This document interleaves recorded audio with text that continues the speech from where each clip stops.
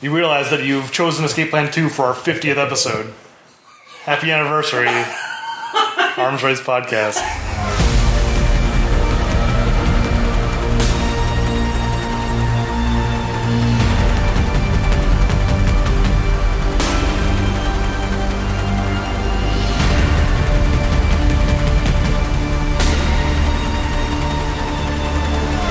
Welcome to The Arms Race, the podcast where we try and determine which action star has the highest body count in movie history, currently by watching every Sylvester Stallone movie. I'm Mike Olson. And I'm Kevin Keane, and today we're discussing Escape Plan 2, Hades, released by Summit Entertainment on June 29th, 2018, starring Sylvester Stallone and Dave Bautista. That's how he's credited. I didn't see that. That's great. Starring Sylvester Stallone and Dave Bautista, Huang Xiaoming, Jamie King, Jesse Metcalf, Wes Chatham, and Chen Tang, with Titus Welliver and Curtis Jackson. Written by Miles Chapman, directed by Stephen C. Miller. I'm sorry. You're sorry about the movie? Yes. I'll tell you this because we mentioned briefly before the show that I had texted you angrily. Quite. And that was me at my lowest. I think I've calmed down at this point. I'm not angry at this movie the same way that I was, say, at Ratchet and Clank. At this point, I've kind of settled into just having contempt for this movie. Because I think the movie has contempt for us. That's true. And this was, for me, now, in my defense, I knew nothing about this movie, and it was also on the list, right? It was. This isn't something I suggested or something. This isn't a bonus episode. It was on the list. It was on the still list. Making action movies. Okay, well, do you have a point? I want to defend why this is on the list before we My get only going. point was, this was a major bummer for me, and I think I said it on our last episode when I was picking it. Escape Plan, the first one, was a major pleasant surprise for me. I really enjoyed that movie, and I knew that being direct to video was not a good sign, but I was still hopeful that there would be something salvageable here.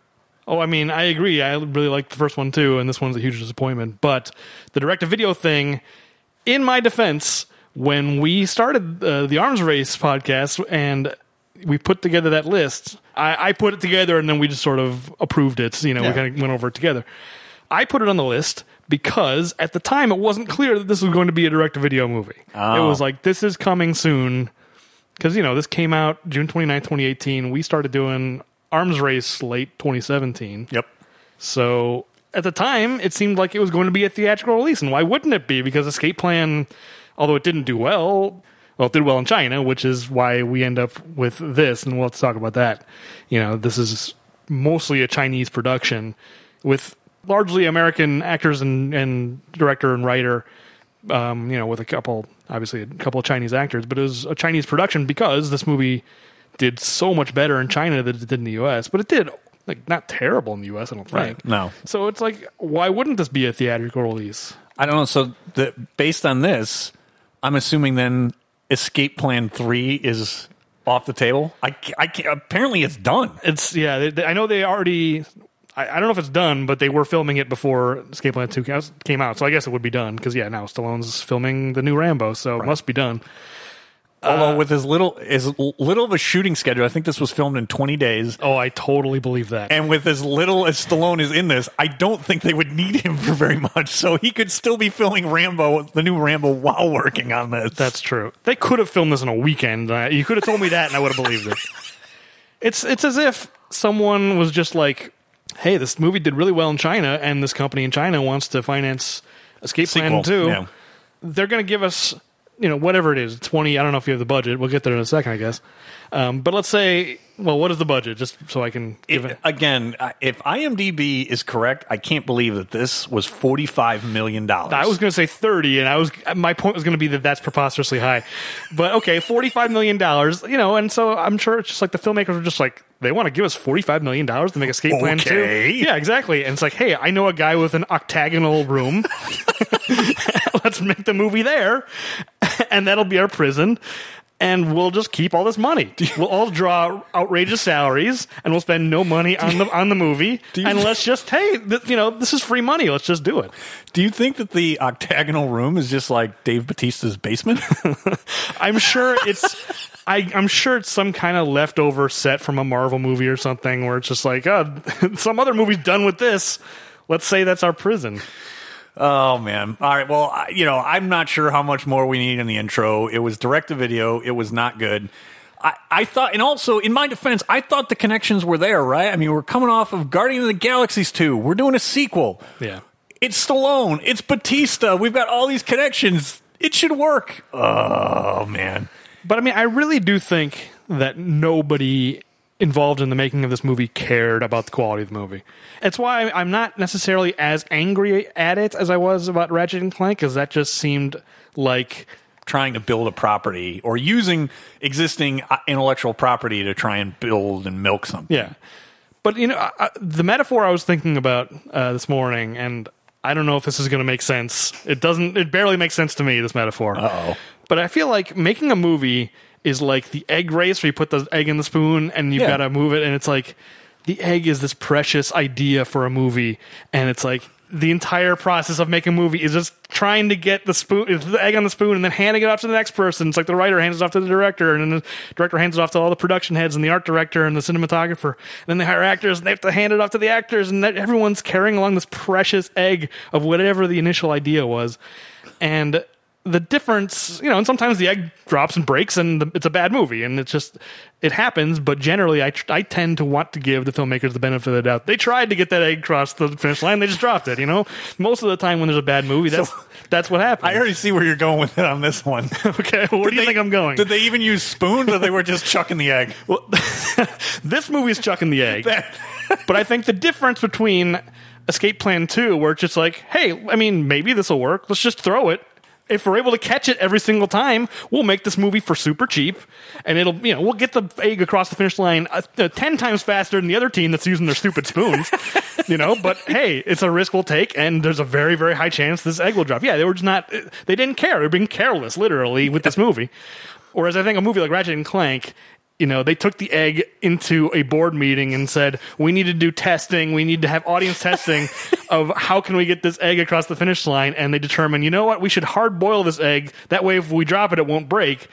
But it's like, at that point, it's not even a movie anymore. You've fundamentally changed the idea into something different. You've hard boiled the idea to the point where there's nothing left of any value. That's a good analogy. That seems so much more cynical. Like, Ratchet and Clank seems so much more cynical than this, where it's like, yes, they didn't really try to make a good movie. But, sometimes that still works out. What if they had managed to get the egg across, and it would have been like they all would have gotten rich from all this money that China wanted to give them, and the odds of making a good movie that way are terrible if nobody's trying, but you never know. So what you're saying is Ratchet and Clank, just to finish the egg analogy, is sort of like the addition of Poochie, where, Krusty, you gotta fix this thing. I'm getting egged on the streets here. Yeah. Oh, I can't believe, did we even say the word Poochie on that episode when we talked about We had to have. If not, I'm disappointed in myself. Yeah, I'm just now when you said it. I'm Poochie the rockin' dog. What if we Rostify him by 20%? I've got to say that we at least said, you mean Cerberus? At some point during that episode. We probably did do the, it's good. It's good. For some reason, that's the line we always quote from that episode, which is the most obscure, weird thing. It's obscure, but it's perfect. I know. Well, that's just... You and I have developed a shorthand over the years, and sometimes we do it on the podcast, even though people don't know what we're talking about. When you go, it's good. You don't really have an opinion, and you just want to move on to the next step. It's good. But no, I don't think that's what's happening here. No. I don't think people are, just going, is Poochie okay with everybody? I think they're just not being careful. Yeah. They're not. Money was there, and it's not. This isn't some franchise that needed really to be protected, right? There wasn't a lot of perceived value in the franchise anyway. I guess not. I mean, I remember the producer watching the behind the scenes, I think on the DVD that I had for Escape Plan, was talking about this, Ray Breslin being, this franchise. I'm like, what? It breaks out of prison. So I shouldn't say nobody valued the franchise. At least the producer of the original Escape Plan did. Do you know if that was Miles Chapman? Because he co-wrote the first one, and he's the sole credited writer on this one. I don't remember. Yeah, I don't remember either. I remember I was talking about that guy, but it's like, I wonder if that's the thing of... My sense is Miles Chapman was the guy who came up with the idea, and then some real screenwriter came along and kind of made it better, and then they made Escape Plan 1, which is, it's not like an amazing movie, but it's a lot of fun. Yeah, it's solid. And now Miles Chapman is here. I think he's the one being like trying to turn this into Star Wars or something. So, or maybe not. I mean, it's hard to say what happened behind the scenes. I don't in know. This movie. Well, I think that's a pretty good intro. Are we ready to delve into this? No, but let's do it anyway. Duty calls. What day is it? What year? It is. This is probably the most recent that we've ever had. June 28th, 2018. Yeah. We're recording this in December of 2018. For sure, the most recent. 6 months ago. And I guess spoiler warning. Just look, it's on Amazon Prime, so that tells you something when it's immediately there for free if you really want it. Yeah, I know. So, at least according to IMDb, I find it difficult to believe that they spent $45 million on this, but that was the estimated budget that I found there, and that's been my source for this segment. So okay. We're going to go with that. I believe it. Well, wait till we get to our Silk Art section, because I think there's a lot going on in the Chinese film industry that needs some scrutiny. Okay. I was on Box Office Mojo. It was just under 17,600,000. Almost all of that was in China. There were a few other markets that was in. Did not do very well in any of them, but China was by far and away the best performer. I glanced at it because I'm going to be talking about it later, and I saw the funny thing to me was, because in the US it didn't even get a theatrical release, but in the UK it must have been released in one theater, and it got like 85,000. $8,500. Oh, no, 8,500. It was yeah, $8,500. I'm like, oh man! I mean, how many seats? That had to be one weekend. Yeah, if you at figure most. one theater for 1 week, how could it not get more than that? Anyway. So even though it did not get a theatrical release here in the U.S., I still, for continuity, I guess, pulled up what was in theaters, your alternatives, when this was released direct-to-video. Sure. Jurassic World Fallen Kingdom was the #1 movie in America. I need to see that, because you saw that, right? You were the one who were telling me. The trailer just looked like it could be fun bad. Oh, did you not see it? No, I haven't seen the movie Someone yet, no. was telling me about the movie, and it sounded like the last half of that movie sounds amazingly bad. No, I showed you on the trailer that I said somehow the final trailer that dropped on that right before the movie came out showed where, whatever that dinosaur is like creeping around and it was like a horror movie or something. Maybe that was what yeah, and so I became interested only because of that, because the last half of that movie probably is amazingly bad. I think I did talk to someone who saw it, but then also, I remember you mentioned that, so I'm sure both together painted a real vivid picture of where that movie goes. Anyway. Well, it was still doing very well. It was doing just over $60 million, and I think that was its second week. That was $265 million in total gross at that point. I didn't actually look to see how much it did beyond that. Incredibles 2, which I have seen and is a good Pixar sequel, was #2 at the box office in its third week at $46 million, and then it's a pretty big drop off for the only new entrants. There's two of them. One of them I don't know. The sequel to Sicario was released that week, just over $19 million. And then Uncle Drew, which is a movie I do not know. Oh, that's the old guy basketball movie. Yes. Who plays? Does LeBron James play Uncle Drew? Some basketball player. I think it is LeBron James. I think you're right. Plays Uncle Drew. Yeah. Just over $15 million. Rounding out the top 10, Ocean's 8, Tag, Deadpool 2, Sanju, which I'm going to guess is a Indian movie, Solo, Star Wars Story at #9, and #10, Won't You Be My Neighbor, which actually I really do want to see. I have not seen that, but it seems pretty intriguing. Yeah, I'd planned to see it, but I never ended up getting around to it. Yeah. So I changed it up a little bit here, too, because I don't think that the Nielsen ratings are out, and it would pretty much just be Monday Night Football and whatever anyway. Not in June. No, but what I do for the year. Do for the year. Gotcha. Yeah. So what I decided is I looked up what was new that you could have watched on Netflix and Amazon in June of 2018. I thought that would be appropriate, no? I agree. I think that's maybe more appropriate in any year after like 2013 or 14. Maybe that's the thing to do instead of talking about Nielsen ratings where it's just going to be old people watching CBS. That's all it's going to be. So on Netflix, we had season 2 of the show Glow, which I think I've recommended to you. I really like that. The women's wrestling in the 1980s. I watched the first season and I didn't like it. Oh, all right. Well, I can't win them all with Keen. Why is it? I got it's my fault. You're right. That's not fair. I can't win them all with you. It's like, I don't know. I didn't like the show. Okay, not all of my recommendations. We agree on a lot of things. We don't agree on that one. It's not my fault. That's not a judgment on you. No, that's fair. That came off wrong. Luke, I'm not actually angry. It's just I find it funny how you judge me for my tastes and things. Luke Cage season 2, which I've seen neither of those. Another one of the Marvel franchises. In the movie front, you could get The Last Jedi, which I know you were a big fan of The Last Jedi. And there's a little bit of a division in the Star Wars fandom universe on that one. Hopefully those people are going away. Okay. Just stop being, you know what, if you don't like what Star Wars is anymore, just stop being a Star Wars fan. It's not that big a deal.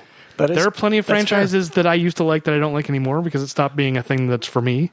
I used to love the Transformers. Now I don't like the Transformers. I'm not going to like... I'm excited about Bumblebee. I actually want to see if you wanted to go see that. Yeah, I would be willing to go see that. But, you understand my point. Yeah. Like, don't complain. Things change. People still on Twitter for like a year later, just like, Last Jedi. It's like, you know what? Just move on with your life. You didn't like the movie. I'm sorry to hear that. That's fine. There's nothing wrong with disliking a movie. Like I was saying about Glow. It's like, you know what? I didn't like it. That's fine. I have no problem with people disliking the movie. It's the constant complaining about it. Just like, you know what? Go away. You didn't like it. Okay. Imagine if I spent the next 10 months telling you how much I hated Glow to the point where you were just sick to death of me. That's what these people are. It's like you're allowed to have your opinion. You're not allowed to just annoy everybody else about it. Just shut up about it. Yeah, I'm just sick of them. By now, it's 11 months later. By the time this gets posted, it'll be 13 months later. It's enough. I'm guaranteed those people will still be doing it. Fair enough. In January, when this posts, there will still be people on Twitter going, Last Jedi is terrible. But move on with your life. Well, the thing that doesn't make sense is that, I think a good example of a franchise that I enjoy, and there's ones that I don't enjoy, Bond franchise, right? We actually talked that, sure, Spectre was a huge disappointment, but okay, I didn't like it. I probably won't watch it again, but that's okay. Yeah, 100%. Because the next one comes out, might be really good. I liked it a little more than you, but it was definitely a disappointment. Yeah. And that's the thing. That's exactly I wouldn't even say, that's exactly right. Whatever. It's like, I don't like it. That's fine. Sometimes there are bad movies, or not even bad, just like that I just didn't care for. Yeah. And it doesn't ruin that. The whole. I'm just not interested, and it's the Casino Royale now is not interesting to me. No, I still really like that movie. So what? Well, but this is my last word on The Last Jedi. I think the thing that I respect about it is its willingness to be divisive. That it's not just a bland Marvel movie. It's taking risks, and it's the most exciting Star Wars movie to me since the originals. All right.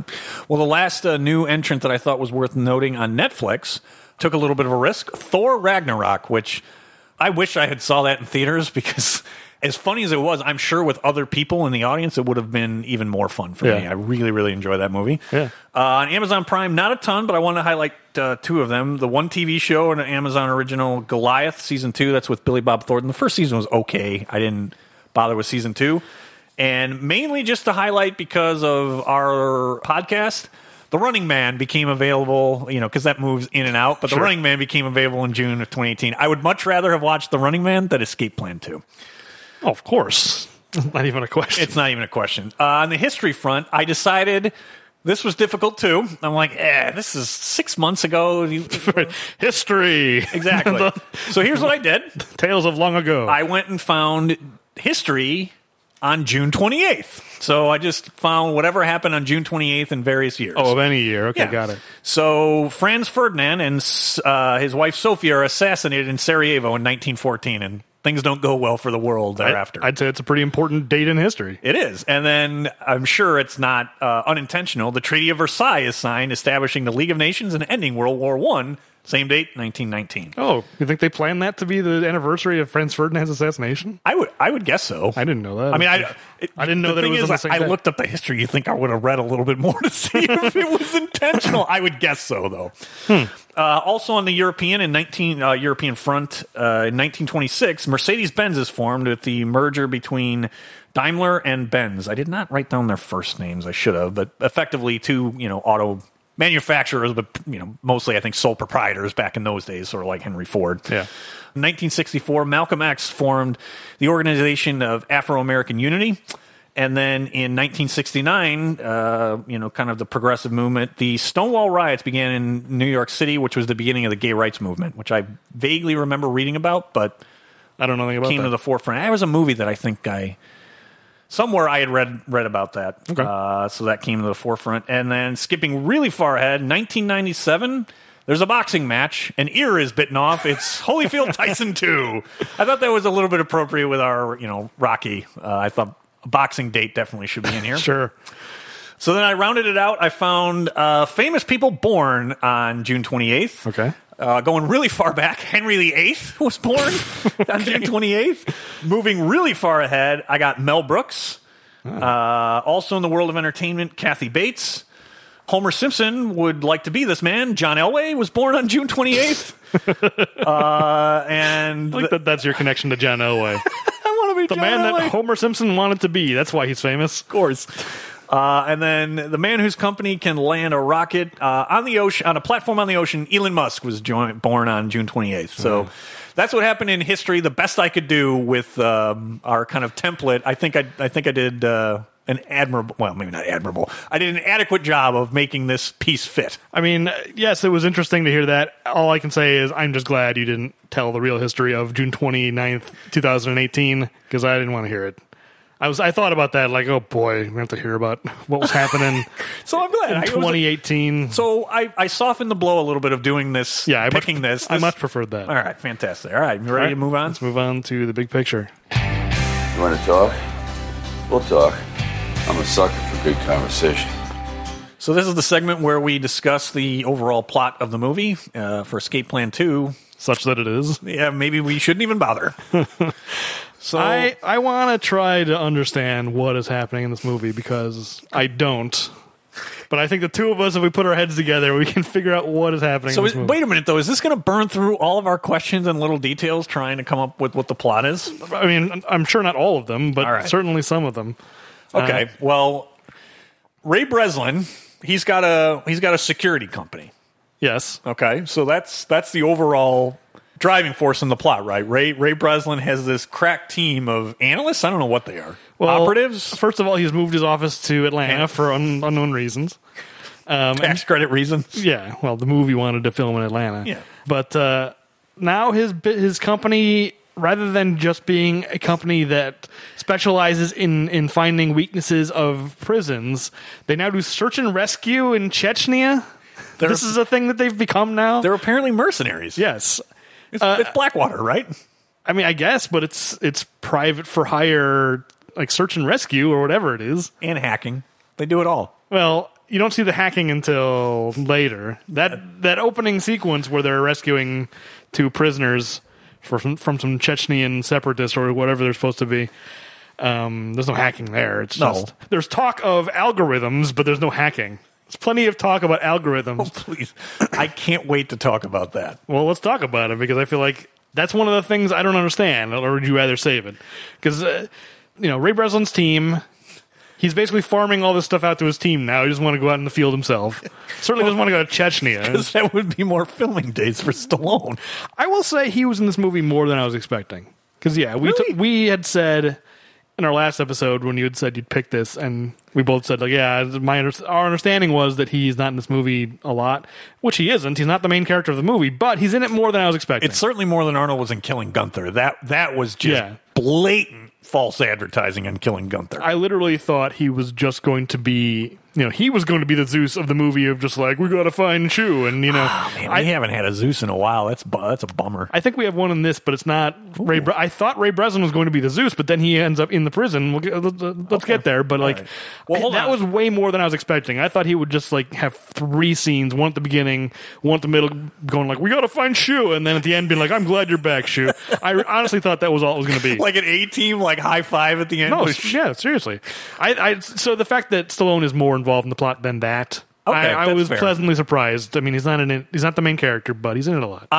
He's in it enough. I'm going to steal one of my little details I have here. Kimbrel, who is one of the operatives on Lucky Ray's team. Yes, Kimbrel, not Kimball. Kimbrel. No, Kimbrel. Yeah, I thought I said that. He he has an algorithm that apparently can be used to free hostages in a bombed out, desolate building. I just said I'm not sure that's how math works. No, I think we're supposed to believe that his algorithm told him that he would have enough time to go and blow up their warehouse. That's what they're trying to pass off? I thought that's what...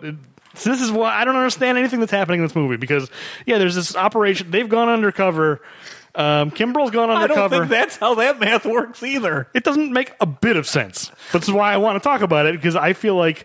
I mean, I really was like, am I not understanding what's happening? Am I going crazy? This movie really did make me question my own intelligence, my own sanity of just like, am I dumb or is this movie dumb? And normally you can tell. I mean, the number of times we called movies dumb and stupid, we got taken to task for that on Twitter recently. So it's like, I'm trying to watch that of just saying, the movie's stupid. But because I'm trying to watch that, now I'm questioning my own intelligence and just like, I don't understand what's happening in this movie. I don't think it's me, but maybe it's me. But anyway, Kimbrel's undercover with this Chechnyan group. The rest of them have been taken hostage intentionally so that they can infiltrate. They blow up a camera. And they use that as a distraction to escape and rescue these two girls who are being held prisoner. They were hired to rescue these two girls. Yep. They're about to escape. They're going, where's Kimbrel? He's late. And then he runs. While he's running, there's an explosion happening in the background, one of the worst pieces of CGI I've ever seen.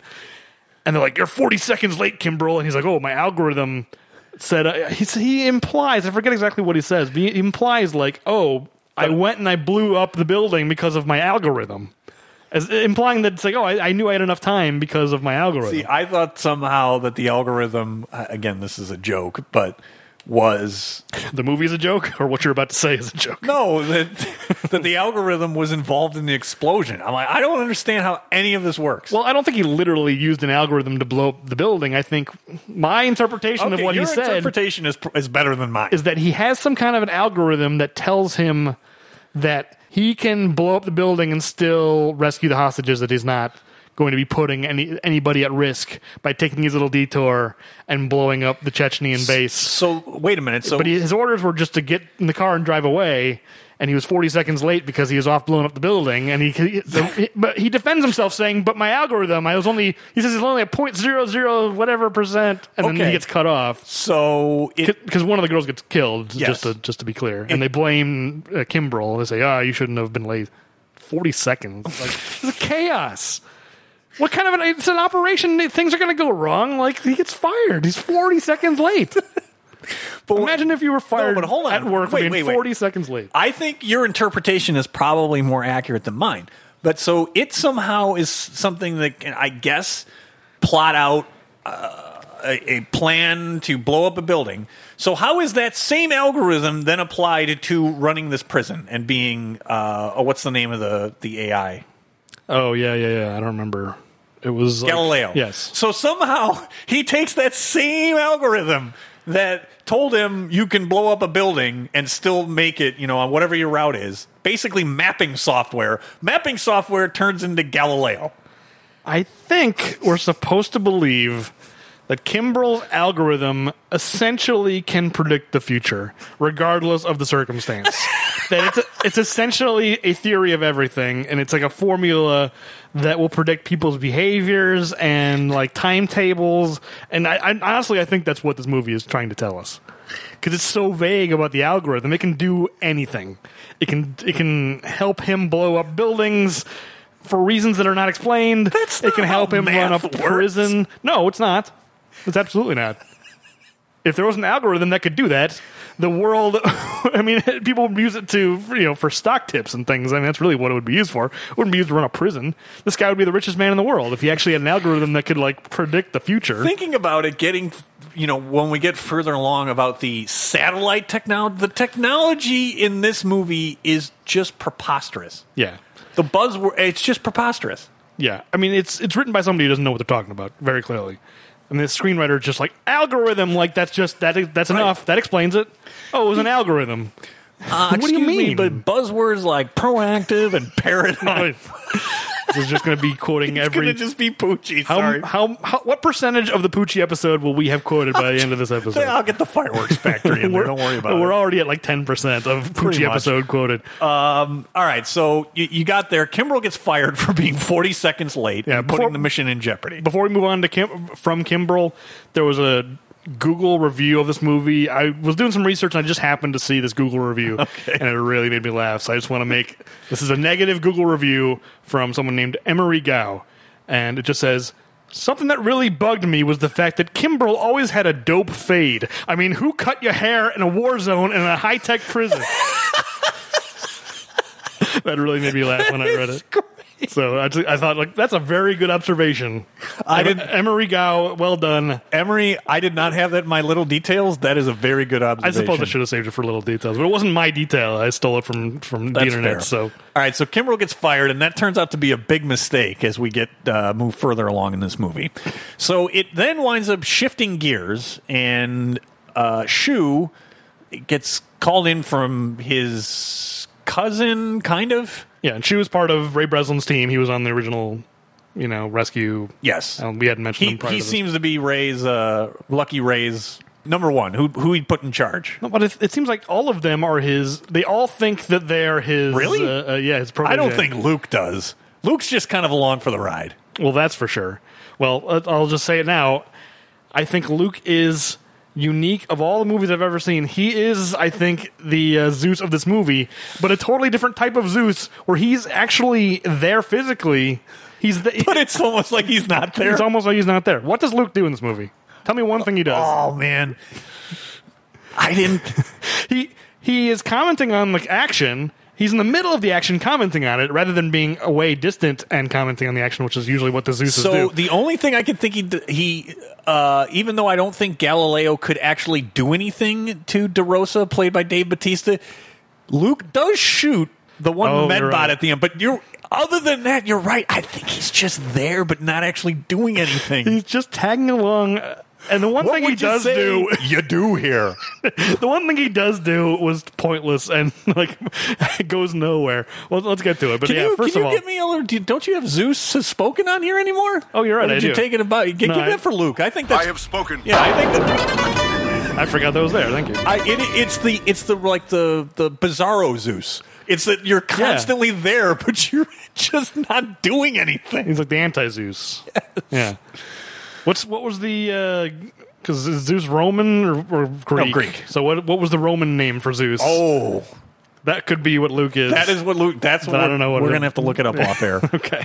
So we're talking about the team. Shu has been challenged by Lucky Ray to take some time off because they're not working as a cohesive team or moving as one or some garbage philosophy. Because they're using the game Go, as some kind of metaphor in this movie, even though... Could you figure it out? Because maybe I'm not smart enough to...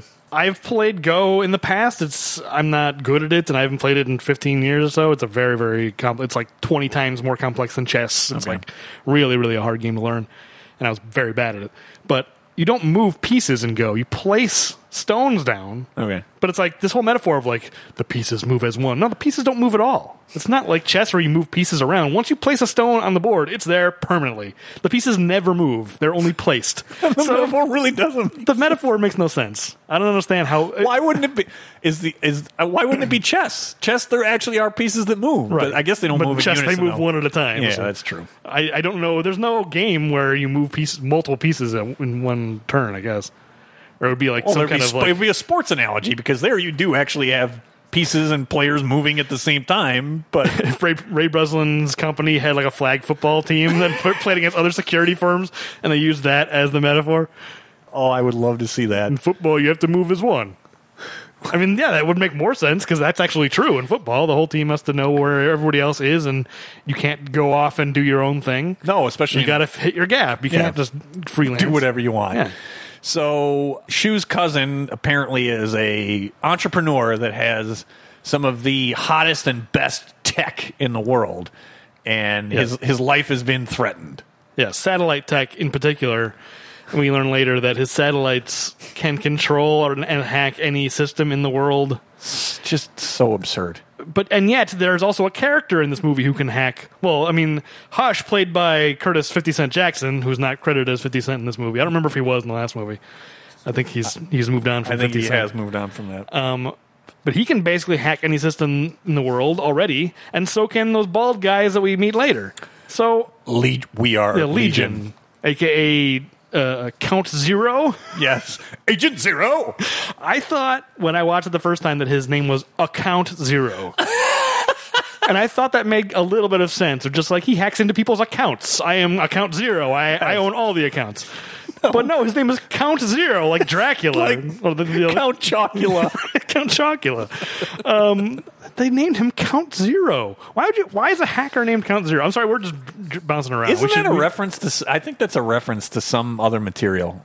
Is it? I think there's a book, and I don't know if it's about hacking or anything like that, but I'm pretty sure there's a Count Zero somewhere out there. All right, but regardless, my point is, it seems like there are already people in this world who can just hack anything anyway. So the idea that like this technology is dangerous, it's going to get out to the wrong hands because a satellite can hack the world's nuclear codes or whatever. And just with that, how does a satellite do that? It doesn't. Again, the person who wrote Satellite this beams stuff down. What? Well, in defense of the screenwriter, I already forgot his name. Miles Chapman. Yes. I think 60% of this movie was written in the editing room. Because I don't know if you noticed, a lot of the exposition in this movie is ADR'd after the fact. No, I didn't notice on the backs of people's heads. Like when characters are talking and it's like Stallone will be talking and it'll be a shot of Shu and then they'll cut to Stallone and now Shu's talking. And it's like all of the like details like that, all the stuff about the nuclear codes and the fact that the satellite can hack into anything. You never see anybody talk about it on screen. It's always voiceover. Oh, yeah. They added that after the fact. I guarantee you the original plot was, you know what, Shu's cousin Wushang, he invented a cool new satellite and someone wants to make money off of it. Yeah. And I'll bet that was it. And they went like, this isn't big enough. We got to make it so that someone can hack into nuclear codes. Put in some stock footage of nuclear missiles and we'll have voiceover explaining that it can hack nuclear. Honestly, I guarantee all that stuff was added after the fact. After the movie was done filming, they went, We need Skynet. yeah, these satellites can hack Skynet, and that's not. It's all kinds of stuff. There's so much ADR. The stuff about moving as one with Go, that was all voiceover. You're right. Like, That wasn't. you never see Stallone It's on say the board. it. Yeah, No, it's on the board. The shot of the Go game. You're right. So it's a ton of it. I mean, I'll touch on some more, but So Shu and his cousin ultimately go to a bachelor party in Bangkok, and nothing good comes of it as they are kidnapped and thrown in Hades. yes, high asset detention service. Is that what it is? Yes, or HADS, because detention gets the E also. So then basically the rest of this movie is martial arts fighting inside this prison. That's what to me takes away is the amusement of the first one, or the entertainment, was it legitimately felt like it could be a legit prison. Mm-hmm. And they were trying to find a way to escape. It's like, what is this, Thunderdome? What is this? This movie is paying so little attention to the details. Where are the toilets in this prison? Where's the shower? Where do they do the laundry? Oh, the robots do everything. I guess the laundry I'll buy. The laundry of the Galileo's got covered. You see food come in, they eat in their cells. So that explains why there's no, like... You're right, the toilets, where are they? No toilets in the cells. Honestly, I missed it. Every time you see the zoo, which is like the central octagon in the middle, Batista's basement. That's what I'm going to call it. I mean, let's just call it that. The prisoners are just like milling around. It doesn't even pay attention to behaviors, like in terms of like what would prisoners do in the situation. Yeah. They would form groups and they would like, like this is our corner, this is your society, corner. right? That's right. What and they would probably territoriality, there'd be a bunch of stuff. Or they'd be like, we need to team up against the warden or whatever. Every time you see that central room, it's just people shuffling around looking at their feet. It's like, what are they doing? Are they doing this all day? It's just like, just randomly shuffling. That's true. Every day is shuffling. I mean, literally every day they're shuffling. There's the music for this episode, by the way. If you just think about, okay, these people are stuck in this prison. They just go from their cell to this central, Batista's basement and back, and that's all they do. They eat, but they don't go to the bathroom. No, and they don't shower. And they don't shower. They eat in their cells. It's just an octagon and 8 corridors and cells. That's the whole prison, apparently, which is it cannot function as a prison. That's the worst prison ever. Every note of this movie feels false. Just nothing feels real. And then so those two are first in there. Luke, I'm going to try and go through this fast because really there's just not much to it. They get locked up, and Luke eventually says, I'm going to go find him. He gets locked up in the prison. After he hacks more ADR, or he hacks some company. Although there was like 3 different leads. Rushco. Yeah, Rushco. That made me laugh, where it's like, someone is hacking into our system. Stop it right now. And it's just like, They obviously, just like recorded someone in a closet being like, oh no, Help. Yeah, so he gets thrown in. Yeah, he gets caught. That's the only thing he does is he screws up. You cut to him in like a scene from Fast and the Furious, and he's chasing a guy in a car, and he's like, I'm my favorite part is the way that scene starts, where it literally the first line of that scene is Curtis Jackson on the phone going, what? And he's like, I'm chasing the guy. I love that they started the scene with him just going like, what? It's like, that's appropriate. But yeah, then he gets Curtis caught. Jackson is the audience. What is going on here? What are you doing? What's happening? Yeah. Who are you and what are you doing here? And we never see the guy in the other car. He's chasing some guy, and then he gets caught and thrown in prison. Who was the guy he was chasing? What was happening there? We don't know. How did he end up in this situation? Well, he had the right garage door opener that he was able to time it just perfectly to capture Luke. Yes. So Luke's in there, and then, it's 3 of Breslin's operatives because Kimbrel is revealed to be in the prison as well. He was already in there when Shu and his cousin was there, and he's just like, oh. Allegedly, he was already in there. But as we are soon to find out, no, he actually is the warden, and he's been running this all along. In the worst plot twist I think I've seen in a movie in a long time. It's played like a wrestling angle. It's played like... That's a good analogy. A guy just turning heel and being like, no, I don't like you. It's like, it has all the complexity of a guy turning into a bad guy in a wrestling match. What's his motivation? Doesn't matter. We wanted a twist. Yeah. And the thing is that I think some of the reason... And I mean, you do have the zookeeper, and my biggest disappointment is I really like Titus Welliver. Not that he has much to do here, but his character is almost pointless because it isn't that far into the movie that you get the bad plot twist. So he barely has any screen time. Yeah, he becomes redundant once the plot twist happens, and it's like the movie's like, oh, you thought Titus Welliver was the villain? Nope, he's not.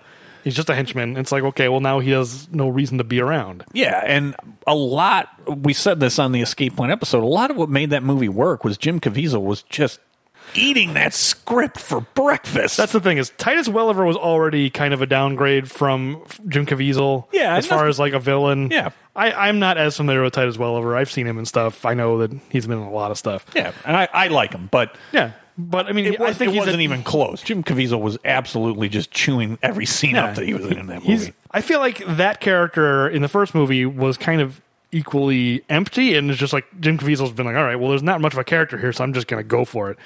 And Titus Welliver really isn't doing anything. He's not really making it a character. He's just kind of there being like, I'm the warden, and I'm going to get you, No, he's the zookeeper. He's the zookeeper, you're right. But yeah, and then once it's revealed that Kimbrel is actually the warden, it's even more of a downgrade. You've downgraded again. Yes, 100% redundant. To its credit, though, they barely give him any scenes after that. He's got 1 or 2, but not much. Titus Welliver? Yeah. The zookeeper basically just becomes the henchman. Yeah, he's just there to fight people then. Yeah, which doesn't make any sense either, but whatever. Well, he's probably some military-trained dude, and he's there to kill those bald guys and then kung fu fight Shu. That's basically what he does. Yeah, that's why he's there. And so... Well, we skipped over the part where then Ray Breslin gets thrown into I was just going to say, so then after that, Ray Breslin, of course, winds up in the prison. It's like the 10 Little Indians. Like, they're, I don't know what the politically correct way to say that is, but you know what I mean? It's just like one by one, they're just getting thrown into this prison. Yeah, it's like, why didn't we just get them all at once? What was the point here? So, of course, Lucky Ray gets in prison and this, sets up the showdown that Kimbrel wanted. Well, whatever. But actually, Ray wanted it because he reveals at the end that it was all on purpose. At the end, he's just like, I meant to do all of that. I meant to get caught. Because there was one weakness in this prison. You. What? I guess because Ray says he was trying to find Hades, and the only way to find it was to have him, what's his name? Kimbrel. Have Kimbrel trying to get revenge, and he knew that he was going to come after Ray, and Ray only could find it from the inside. Right. I didn't understand. Why did they have to find it from the inside? Whatever. I don't know. But then there's a whole prison break sequence, which the details of which are so bonkers. I don't understand a single thing that's happening. And it's not like interesting. I mean, how many prison break sequences can you think of? I guess maybe when we did Escape to Victory, that prison escape maybe is as uninteresting. This is a pretty uninteresting prison escape. It's not only uninteresting, there's a lot going on, and none of the things that are going on seem to connect to any other thing. It's funny because I was thinking about this when it comes to just the overall story, but it actually applies to the Prison Break too. You know, they say when you're writing a story, you don't want it just to be like, this happens, and then this happens, and then this happens. It's like, that's not as interesting as this happens, and then therefore this happens. It's like, it should all be a chain of events. One causes the next. You know, it's a series of dominoes. Yeah. It's not 10 independent dominoes all falling independently of each other. That's not interesting. But that's what's happening in this movie. It's just like things are happening. They don't seem to relate to each other. Shu has a laser pointer to somehow get a signal to the outside that he uses electronics from the outside of the prison. Is that a question? Is that what? Okay, I needed somebody, and maybe you've explained it.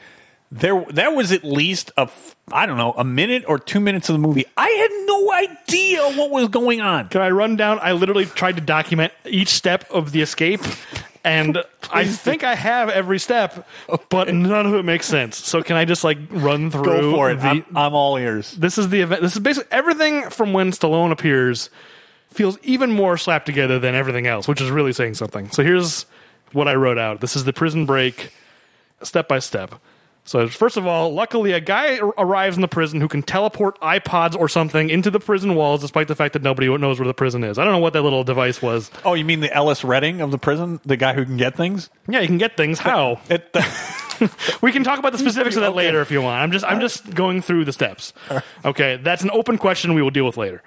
So then Shu uses the electronics to create a laser pointer, which he bounces off a set of completely enclosed concrete walls, somehow getting a signal outside of the prison by bouncing it off a million walls. So you're saying that it sent a signal? I honestly had no idea. That's what we're told. Because then they cut outside to Curtis Jackson. He's like, I got a signal I can hack into the something. Let's document it so maybe we can talk about whether this makes sense when I'm done. So he bounces, which I guess allows Hush to hack into the prison computer. Meanwhile, the crew just push a hidden door open because now that Hush has hacked the system, it's unlocked the door, even though I guess you'd think it would have a physical lock that wouldn't let them do that, but whatever. It leads them into the back quarters of the prison. They are gassed. They escape into the ventilation system where apparently gas cannot reach. You're stealing all my thunder, but keep going. Well, I just want to document. Okay, we'll talk about all these specifics later. I just want to. This is for the record. This is like a court for the court. We're exhibiting all these things into evidence. We will talk about them later, just to document everything. Okay. Then Wu Sheng hacks a computer and causes a, quote, solar system failure, which causes all of the manhole covers in a nearby Atlanta street to burst open, causing DeRosa to identify the location of the prison, I guess. Then that allows him to smash his Hummer through a wall, get out a machine gun, murder a bunch of guards. He rescues Shu and Wu Sheng. Meanwhile, 2 out of the 3 bald hackers hack 2 computers in the medical wing. I shouldn't have glanced up at you. Who are now think about how absurd this sounds. I'm not even halfway done.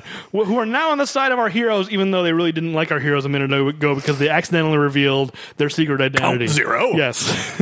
But then they use these computers to hack to get Ray and Lucas into the command center, along with a gun that Ray has that appeared out of nowhere, so that they can find Kimbrel and explain to him that Ray always meant for Kimbrel to catch him, and that he wanted to be in Hades, so that Ray and Kimbrel could then go back out into the zoo, which is the place that Ray just spent the last 10 minutes trying to break out of, so that he could have a fist fight with Kimbrel to the death, without the gun, even though he just had a gun a minute ago. Now it is gone. Then Kimbrel dies, and Ray can now go back to the command center with Lucas and with DeRosa so that he can talk to the Emperor and tell him he's coming for him in the end.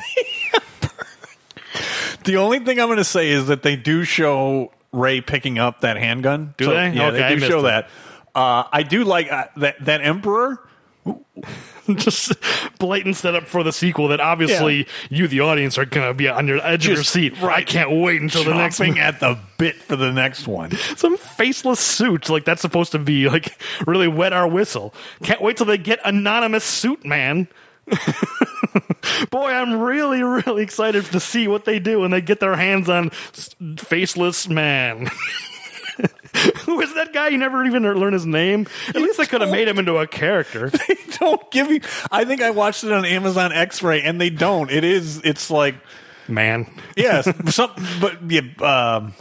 man in charge or something like that is what they give him. They don't give him a name. Yeah, and they're obscuring his face because they obviously don't know who they're going to cast for the 3rd movie yet. So it's just maybe obscure it. Make him kind of look like Stephen Merchant, but like an evil Stephen Merchant. Yes. It's kind of what he looks like. So that is the Prison Break. Doesn't make a lot of sense there. I think that is a perfect segue, though, into our next set, because that really is the plot, right? They break out, and set up for the next movie. Yeah, it was hard to do that in broad strokes because it's so crazy. It but is yeah, we'll crazy. dig more into that later, but let's move on to technology. It's already up in the cloud. What cloud? What cloud? All right, so this is the segment where we try and discuss how technology would have either changed the plot or maybe outcomes in movies.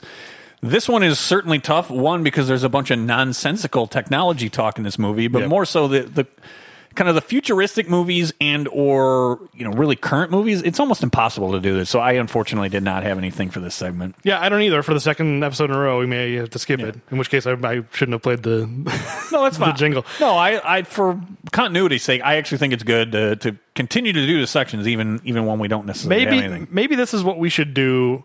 Let's talk about: is there a way to make the technology of this movie make sense? Oh, man. Take this movie, which is absurd and makes zero sense. Okay. Because I think, here's what I will say. I think there's a germ of an interesting idea in this whole algorithm thing. The way the movie handles it is ridiculous. It just uses algorithm as like essentially an analog for magic. It's just like, I have an algorithm. It can do anything. Poof. Explosion. Whatever. It's so not explained at all. But in a world where like Google and Amazon and Facebook are tracking everyone's activities, and they can essentially, in theory, they've got algorithms that are trying to predict the things that People wanna buy People want to or go. buy before Yeah. they even know it. In theory, it's like Amazon is tracking things to the point where they're trying to predict what your future purchases will be. Right, or make suggestions. It's the chicken or the egg, right? Did they predict it, or did they suggest it based on prior actions? And then you're like, yeah, maybe that's a good idea. Who knows? Well, there you go. Because I think I could see a version of Escape Plan 2 where you're taking that idea and applying it to a prison of just like, this prison has algorithms that try to predict the behavior of its prisoners, and it knows when they're going to attempt an escape before they do, and it's seeing the signs, and it's identifying them and raising the flag and saying, oh, this guy is behaving out of the ordinary. He normally goes, it's the opposite. It's the reverse of what Ray Breslin's always talking about the routine. You got to know the guard's routine. It's like, I could see a reverse where it's like, okay, this guy worked for Breslin and is saying, okay, I'm going to look at the prisoner's routine, and I'm going to use an algorithm to track that, and it's going to flag it if you change your routine. Right. Try and break either that, or try and break the routine within whatever your operations are. Yeah. To try and predict where are the flaws in the routine, and then intentionally change those up. Yeah, maybe counterintelligence. Yeah, it's like using Ray's, because the first movie is Jim Caviezel saying, "I designed this prison based on your teachings, and I'm going to use your designs against you." Right. And then this one could have been, okay, I'm going to use your thought process against you. Your whole Move is routine, one. help. Yeah. Well, I'm just thinking about the three things you need. You need help. You need routine. You need to know the routine, and what else? The layout. Layout, routine, and outside help. And that's something we didn't mention that this movie does. It is a prison that tries to counteract that by having it shift around like a Rubik's Cube. Yeah, does it just rotate? That's what I took it as. Okay, I thought so too. And I was thinking about that, like, how does that make a difference? Well, apparently the hallways are different lengths in the rotation, maybe outside of the octagon, because the number of steps from the kitchen to the cook's cell is different. That's how the shoe figures out that it's rotating. Because there's a guy in the prison who works in the kitchen, and they blindfold him, right? And I can't figure out why can the machines do everything else, but they can't cook? Is it because they don't have any taste? I'm already getting to some of my questions. Is it because they don't have any taste? It's like Bender from Futurama. You can't possibly be the cook. You don't even have any taste. It's because this plot needed to have some way for them to secretly communicate with each other, and they use this cook scraps of paper. Well, I think they're supposed to be like fortune cookie notices. Oh yeah, I guess. Although that is where like the little electronics is, and then also sometimes they're cookies. He bribes prisoners with cookies. How did he get those cookies? I mean, from the kitchen, I assume. I just think it's funny that the idea that, okay, we've got to get these prisoners on our side. How do we do it? Cookies. It's like a kindergartner's idea of prison. Well, it wasn't just cookies. I think it was all different types of food that those prisoners might like. Sure, but one guy just got cookies. It was like it was 4 cookies. It was great. 4 cookies, and that's how they convinced the guy to throw the fight.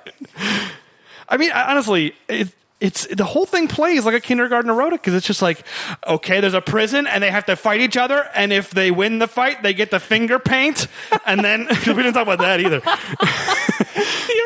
but then they get 2 hours of finger painting time. But then if they lose the fight, they get electrocuted because the bad guys are bad. But then sometimes the guys throw the fight like they're supposed to win the fight. And then if you give them cookies, they won't win the fight, and you can go and finger paint.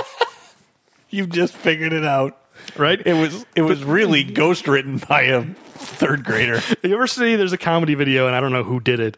It's a quote unquote interview with the writer of one of the Fast and Furious, of like Fast and Furious 5. I think it was when that movie came out, Fast 5. No, it's like we have an interview with the writer, and it's like an 8-year-old kid, and he's like, the car drive over the bridge and it's dragged the safe, and then the car blow up, and it's like, you really collaborated with your, they're asking him like very serious questions. That's great. It's really good. I forget who did that. It might have been like College Humor or something like that. But that's how this movie feels. We never talked about Sanctuary, which is so Is there any bizarre. point? I guess not. I mean, the prisoners are forced to fight, and if they win the fight, they get to go into the Sanctuary, where it's like the reward is they can read a book or paint a painting. Yes. It's like, aren't these are prisoners? You would think, actually, the real reward is they could go to the bathroom. Right. Well, here's why it's worth bringing it up. I don't really have a note about this, but like as soon as they lowered, it's a room hanging on a cable that they lower down. It's like, congratulations, you won the fight. You can get in this room and paint. But I swear I thought it was going to be, they're going to use that cable to like climb up and out. Oh, you know? I didn't think about that. You'd think so. I mean, immediately I was trying to predict, like, okay, what's the way they're going to get out? And that was what I was predicting. I was like, they're going to somehow turn this sanctuary against them, and they're going to like drill out a hole, climb out of the top of the room and climb up the cable and get into the guts of the prison, blah, blah, blah. No, that would be too creative. Yeah, well, at least use in this prison where there's literally nothing other than a single room and 8 hallways and a hanging room that's inside the bigger room. You'd think you'd use that for something, right? I look at that and I go like, well, if this movie's smart, it's going to use one of those things. It has established almost nothing, and then it just says, "Oh, they got stuff from the outside of the prison." It just totally cheats with magic. Anyway, I appreciate the attempt. That's a good attempt at explaining how the technology actually could be feasible or useful, I guess. I feel like there's a germ of an interesting idea here, but boy, this team that made this movie was not up to the task. But let's move on. Time for the little details. All right. That cardboard headstone tipped over. This graveyard is obviously phony. Ignore that. Cut out. I forgot that I do a new one for everyone. So here's the little details for this episode. That cardboard.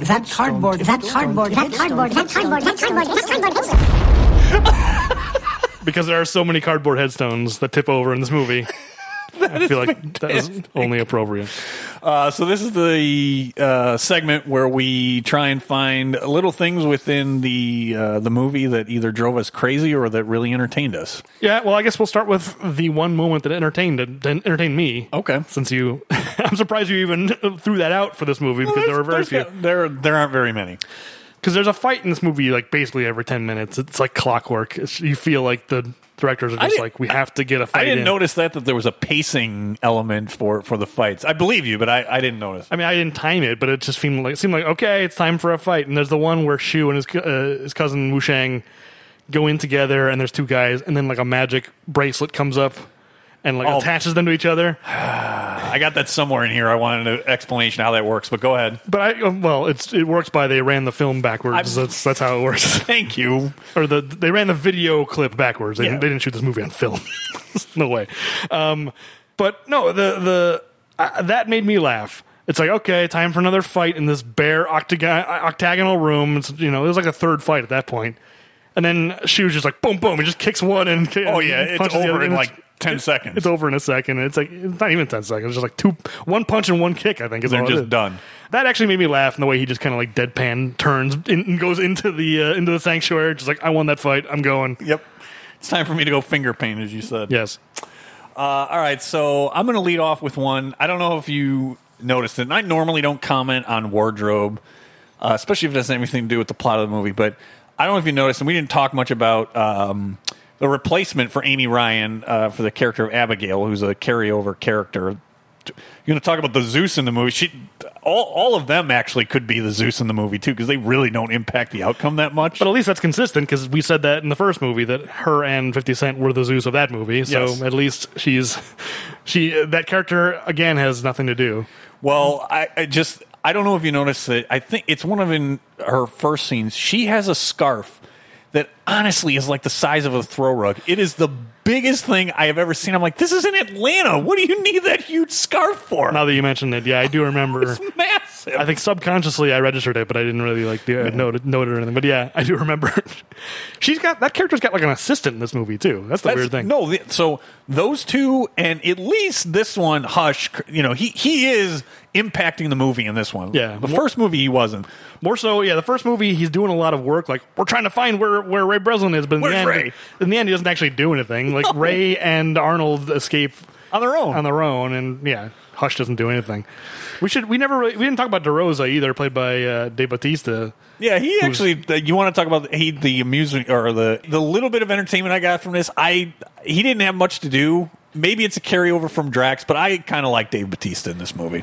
I don't know if I'd go that far, but I think I'm disappointed in that performance just because I think it's very clear that was written to be Arnold's character, and Arnold's like, I'm not coming back. And they just went like, his name's DeRosa now. Cast somebody else. Find some other big guy.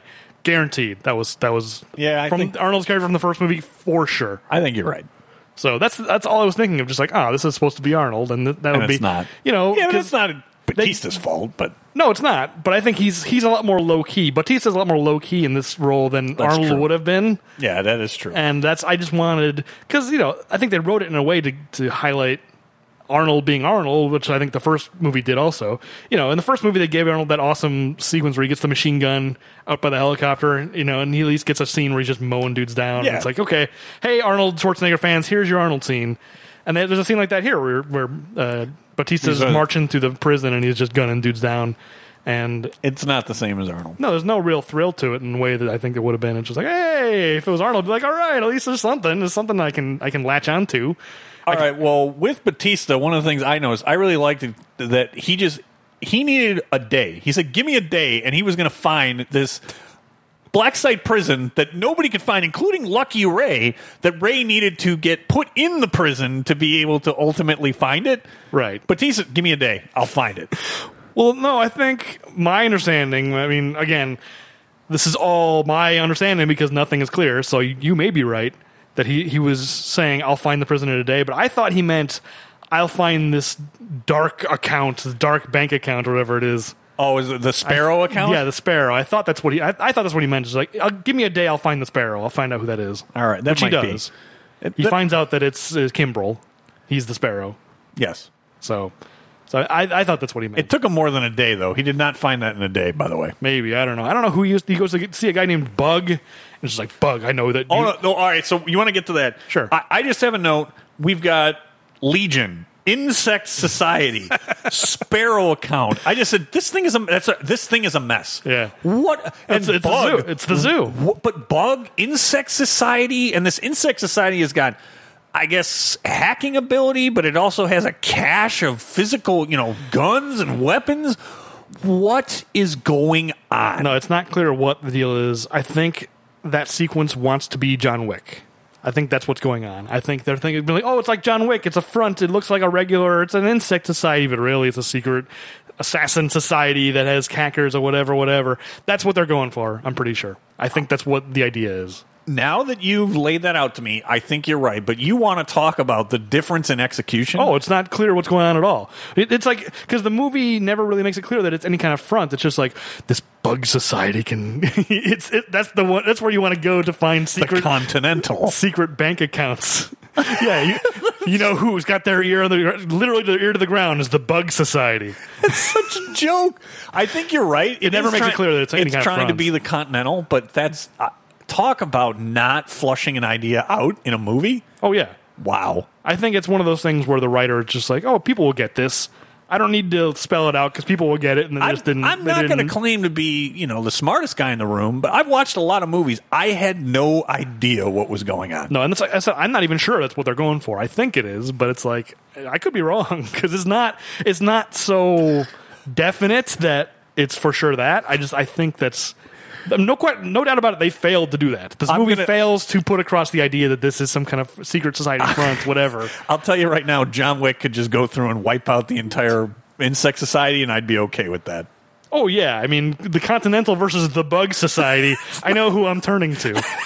You know? I mean, regardless of the names, I mean, one's obviously cooler than the other. You're going to Winston, not Bug, is what you're saying. Yes, definitely. Of course. One is a whole, like, network of support systems for assassins, and the other guy's a lone man in a room who may or may not contain a chicken. Oh, you beat me to it. It's a solitary man. Yes, solitary. That's the word. I couldn't remember the word. I mean, John, the Continental. You've got sommeliers. I mean, you've got it's a whole network of support staff, and this is just one dude being like, "Oh yeah, I know who the dude is. I know who the Sparrow is, me personally, and B, here's a bunch of guns.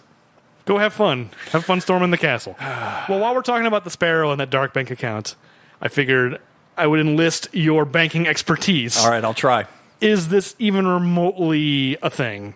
A dark bank account? Like this? What is that? What does that mean? We found this dark bank account. We don't know who it belongs to. It's codenamed the Sparrow. This account is codenamed Sparrow. No, I mean, to my knowledge, no. Are there? What do they mean? A dark bank account?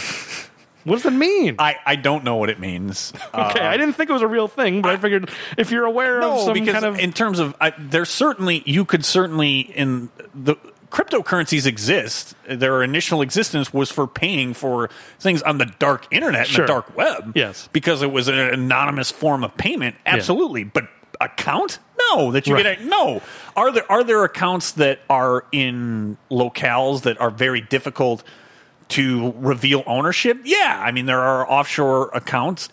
That customer's secret illegal account. Yes, except, but it's not a dark account. I guess that's the thing that really rubs me the wrong way with this movie is, like I was saying, just the lack of care. They're chucking the egg. You know, it's like they could have written the scene to be like, we've tracked this to a bank account in this country, and because of the laws, it's difficult to know. You know, they could have just given any sort of specificity. No, they just threw a buzzword. Dark. It was like, we tracked it to an account in the Cayman Islands.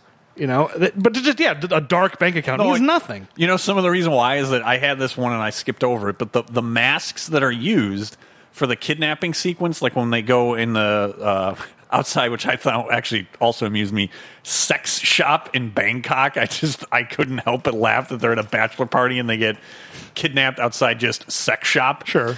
Well, I mean, it's like, it's not an English-speaking country. No, I know. It's shorthand of, they're out... They don't have the luxury of being able to be descriptive. It's just like, hey, this is a sex shop. Yeah, whatever. But the masks that are used by those the kidnappers are, I don't know if they're the exact same thing, but I know you don't watch Mr. Robot, but the Dark Army in Mr. Robot, which is actually the Chinese kind of hacking in that storyline, the masks are almost identical. So this talk of this like dark account, I'm like, what is it? Just because they're stealing from Mr. Robot with the Dark Army? Do you think they literally took the Mr. Robot masks and like slightly altered them? Is it to that degree? I don't see that. Is that show filmed in Atlanta? No, I don't think so. Yeah, okay. I don't think so. It just really reminded me of that, and I wondered if they were just being lazy and trying to connect it to kind of that world and the hacking world of Mr. Robot. Okay. All right, so I got another one. This one really bothered me. So Luke, who is the Zeus of this movie, is prisoner... He's Zeus adjacent. Prisoner 1924. Okay? Mm-hmm. So Luke has come in after Shu. Shu is prisoner 1764. And his cousin is 1765. So it establishes it is sequential.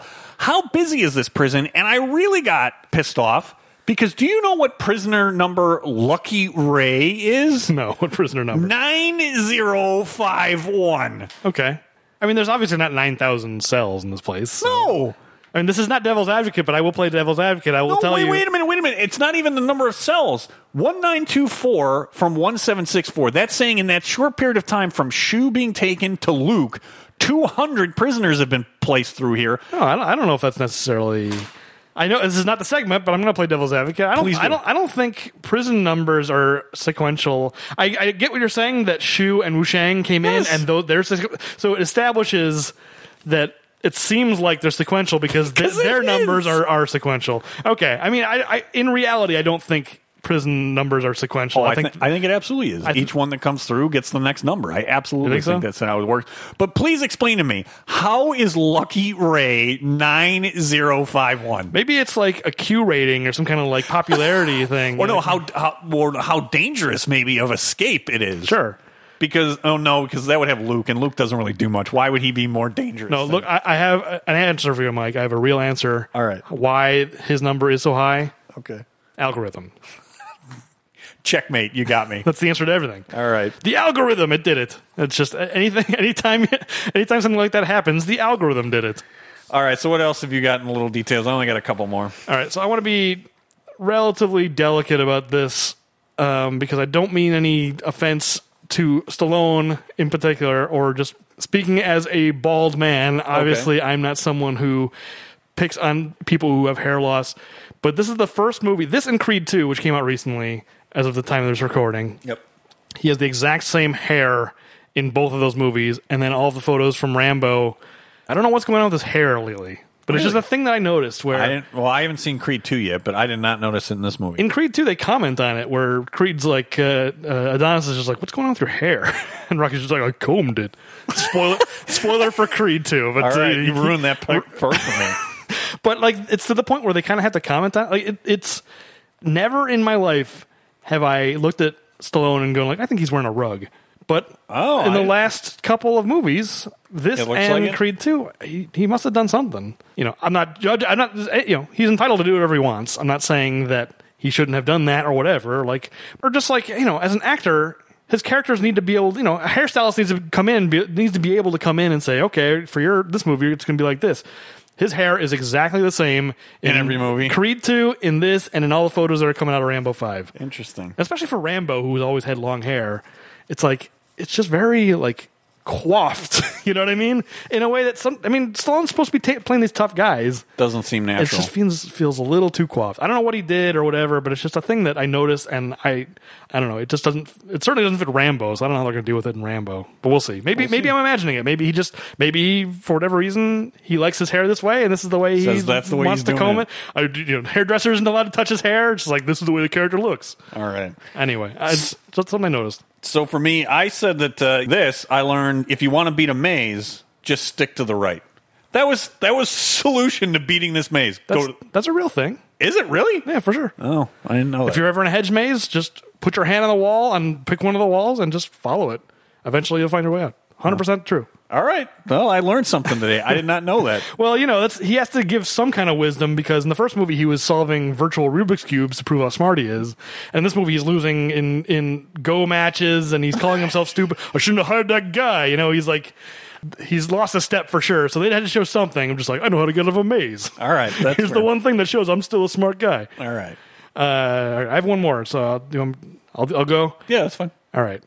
Of all of this is the thing that it's the thing that bothered me the most, and it's just stupid little detail, but Ray, the way he counts down when they have to hit a button at the same time to open a door. Okay. And he goes, on 1, 3, 2, 1. Who does that? Who counts down like that?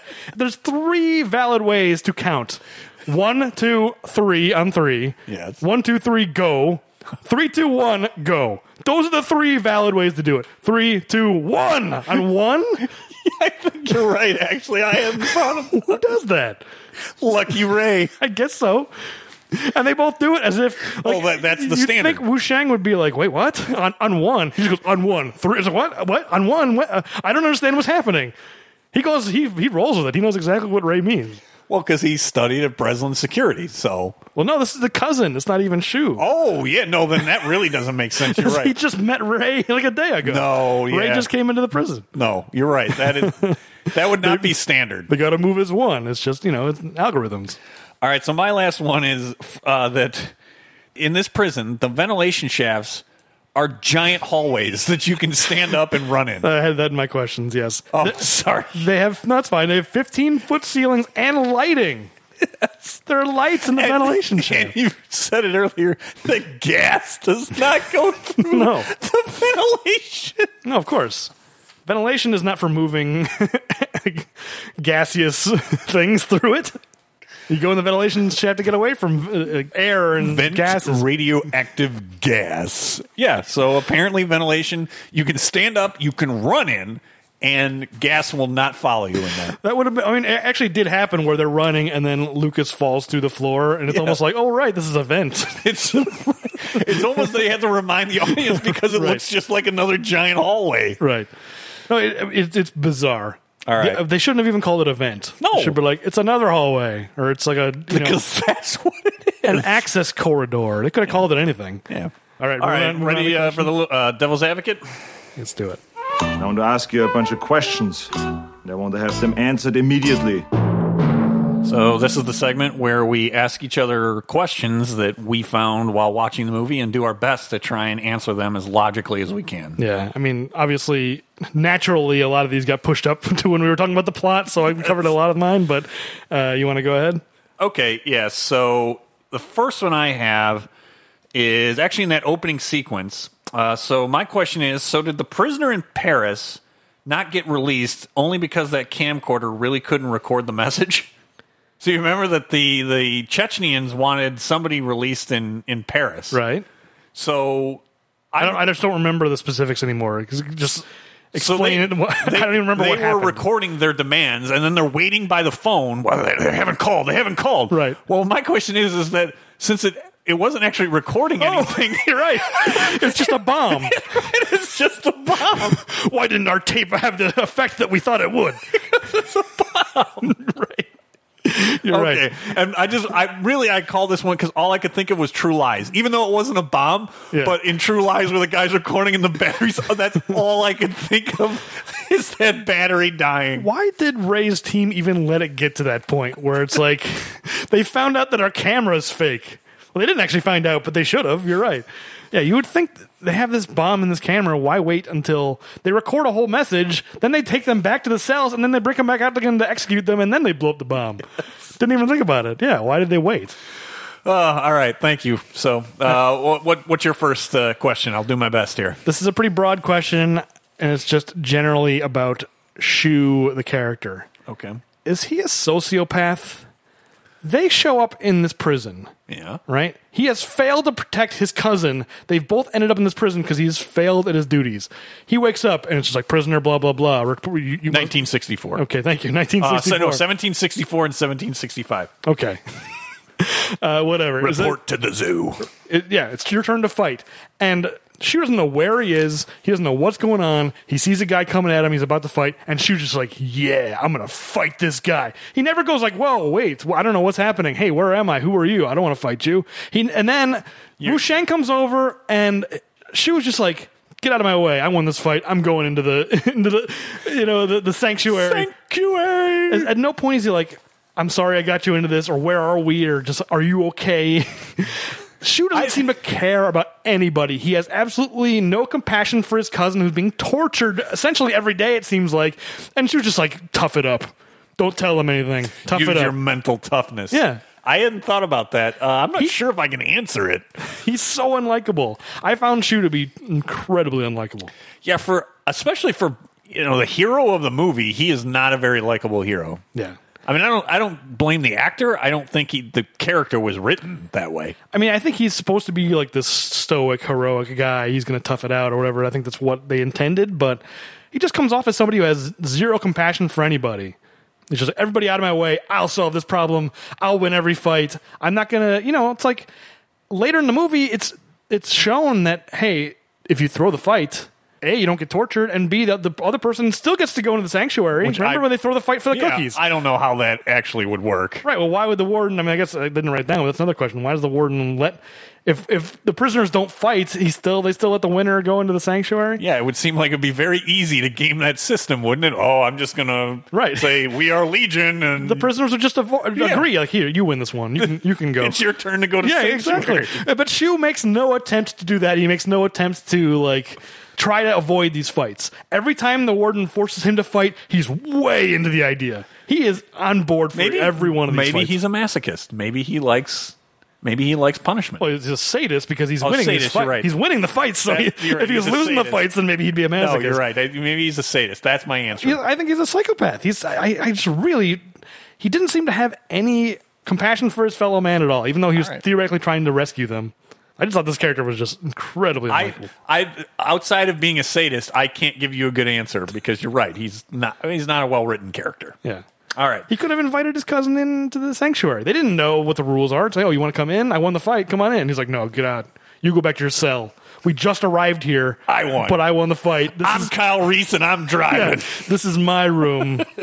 It's my face on the sanctuary, and don't you forget it. All right. So speaking of Shu's cousin, here's probably the biggest question I had from this. All right. So it says that he has this super awesome satellite tech, and he didn't develop it for money. He patented it so he could bury it. Can you explain this to me? I think that's one of those 80-yard, like, they figured it out after the fact sort of things. Then they should have thought this through. So there's a patent. How does this stop some sovereign government, stealing it and using it? A patent, the only thing you can do is you can enforce and get monetary damages. Yeah. It's absurd. Literally, my next question is, aren't patents public record? That's my next question. Because, the idea of a patent is to prevent other people from taking a thing you built, deconstructing it, and making their own, Yes. right? It's just to protect your intellectual property. You protect your intellectual property, and the recourse is you get monetary damages. Right.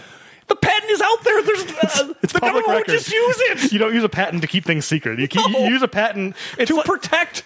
It's like the Doomsday Machine in Dr. Strangelove. You don't build the Doomsday Machine and then keep it secret.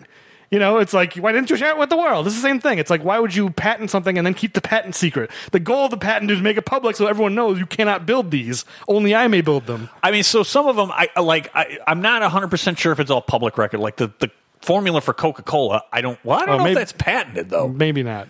So, but what the point would be is, even let's say that it wasn't public record, it doesn't stop the foreign government could still steal it. The Right. patent does is give you the ability to sue somebody for using your technology. Right. That whole explanation, I'm like, this is absurd. All right. But the point is, whether or not it's public record, the point of a patent is to document what you have built, not to keep secret what you have built. It's like literally 180 degrees from the purpose of a patent. All right. So that of all of the things in here, the questions, that was the most infuriating to me. Yeah, I agree. Like everything else, like algorithms, like prison toilets, this is just a thing that the writer didn't understand. It's just like, how do patents work? He didn't bother to research it. Nope. All right. Let's see what else I have left that we haven't already talked about. I've got a few. Actually. Dark accounts. Yeah, go ahead. All right. So Dr. Lampstand, the robot doctor. Oh, that is one of my questions. Go ahead. You ask yours, then I'll ask a follow-up. All right, so what I wanted to know, what kind of procedures is that thing capable of? I noticed it had a smoky gas mask and a stitching laser. I said, what if an inmate needs like a cast or open heart surgery? What do? Because they've established they don't want these prisoners to die because they're worth money. Right. So They want them to beat the hell out of each other, but not die. Think about that. They can get concussed Right. as much as possible. They just can't die. So what can Dr. Lampstand do? It seems like it can stitch people up and it can knock them out. Does that thing have hands? I don't remember. I don't remember seeing. It's just like a torso on a stick, right? Yeah. And I think it had the laser, that did the stitching was kind of like a hand, but I don't think it could perform surgery. Okay, I'll play devil's advocate. They right. have multiple robots, one for each task. So I didn't see. That's the laser, cauterizing a wound robot. They could have just had a little arm that came up, but no, they wanted to build a cool robot. It's like, well, while we're at it, let's have a robot be there, and it'll be like intimidating and scary. All right, I'll buy that. Okay, well, do you have any more on Dr. Lampstand? Because Well, I don't remember seeing any robot prison guards. It made even less sense to me. If you could build a robot doctor, why would you not build a robot prison guard? that seems pretty dangerous. I mean, there is a robot when Shu first wakes up. There's just a robot just like, I think it's like hovering, it looked like, or maybe it's standing there. I don't know. Yeah, but I thought that was the doctor. Was it the doctor? Yeah, because I thought that he probably was just waking up from anesthesia or something. No, I'm saying in the zoo when he first arrives and it's like time to fight. You're going to fight this guy. Oh, There's a robot there in right. the zoo. All right. It looked like it was kind of hovering, but maybe I couldn't. It was dark. all And you right. couldn't Maybe see there it. were, and I just missed it. All right. All right. Here's my follow up question about Dr. Lampstand. Okay. What's a lampstand? Isn't that just a table? Have you ever heard of a dedicated stand for a lamp? Well, don't you have like? No. That's a floor lamp. If you want, if you want a lamp and if you're gonna just put it on a stand, just buy a floor lamp. I feel like a lampstand is a table. I've never heard the term lampstand before this movie. I think you're right. Is that a thing? I mean, this is a genuine question. Maybe that's But here's the thing: is that Dr. Lampstand did stick out in my memory because I took a note on it, so it did work. I wasn't sure what he said. I had subtitles on the second time through. I was like, oh, he's a lampstand. I wasn't sure what that actor had said the first time. All right, so I've got one. We've got it where you, Galileo says, prisoner 1764, report to the zoo, right? So you go into the zoo, you fight, either win or lose, you get less food, and it motivates you to work harder, or you win and you go to Sanctuary. Yeah. So why is it when all the prisoners beat up on Lucky Ray, why does nobody get any Sanctuary time when Lucky Ray is in there? Do we know for sure they didn't? Oh, I feel like it's a montage, right? No. It's one they beat and bang on him, and then they do your every day's a shuffle, and they just shuffle away after they beat him up. Do they? I don't remember, Yeah. but if so, that's a very good point. All right, then I didn't think there was an answer. I think it's just because it's Stallone. I mean, my devil's advocate is they just can't all fit in there, or it would just break off the Wait. because the room lifts up, right? Yes. After you get in, it lifts up. Yes. For reasons unknown. You're Like, right. Because he let everybody beat on him, nobody got Sanctuary time because there'd be too many. Yeah, but that raises a follow-up question, which is why would these prisoners beat him up in the first place? Why are these prisoners... Sometimes it seems like these prisoners are at the beck and call of the zookeeper / Kimbrel. Why are they turning Why do on... they care about Lucky Ray? Yeah, why are they all beating the hell out of... And also, when Shu accidentally reveals the identity of Count Zero, and it's like, oh, the prisoners are mad at you. Apparently everybody loved Legion for some reason. Right. And yet later in the movie, they're helping them again. Legion is back on their side, hacking computers. And there's only 2 of them. There must have been like a huge swath of this movie cut out because I only noticed my second time through. But when they go to the medical wing and Legion is hacking things, there's only 2 Legion guys there. The third one has disappeared. And I think Count Zero is missing, right? Yeah, it was hard for me to tell which one was which. I know they did reveal this guy's Count Zero. I was like, I don't know. Yeah. They all look pretty. I mean, obviously they look similar. That's the point. Is they're Because supposed to they look are similar. Legion. All right. The fact that they talk at the same time, like there's some kind of alien species, is like, what is it just like these guys have practiced this? Like, hey, we're going to practice. We got to make sure we're talking at the same time. Well, it's Blue Man Group. Yeah, but Blue Man Group doesn't talk, right? No, but Yeah. they still communicate as one. Sure, they move as one, like go, I guess. It seemed like, I don't know, it was trying to imply that they had like a psychic connection or something. Like, why do they talk together? Oh, I didn't get that. Either that or they just practice it. Like, hey, I'll signal 3, 2, 1, or I'll say 3, 2, 1, and then we'll say we are Legion. It will not go. Right, on 1. 3, 2, 1. We are Legion. But they must somehow coordinate so they can say it at the same time, right? Because that's their I think thing. you're right. I think you're right.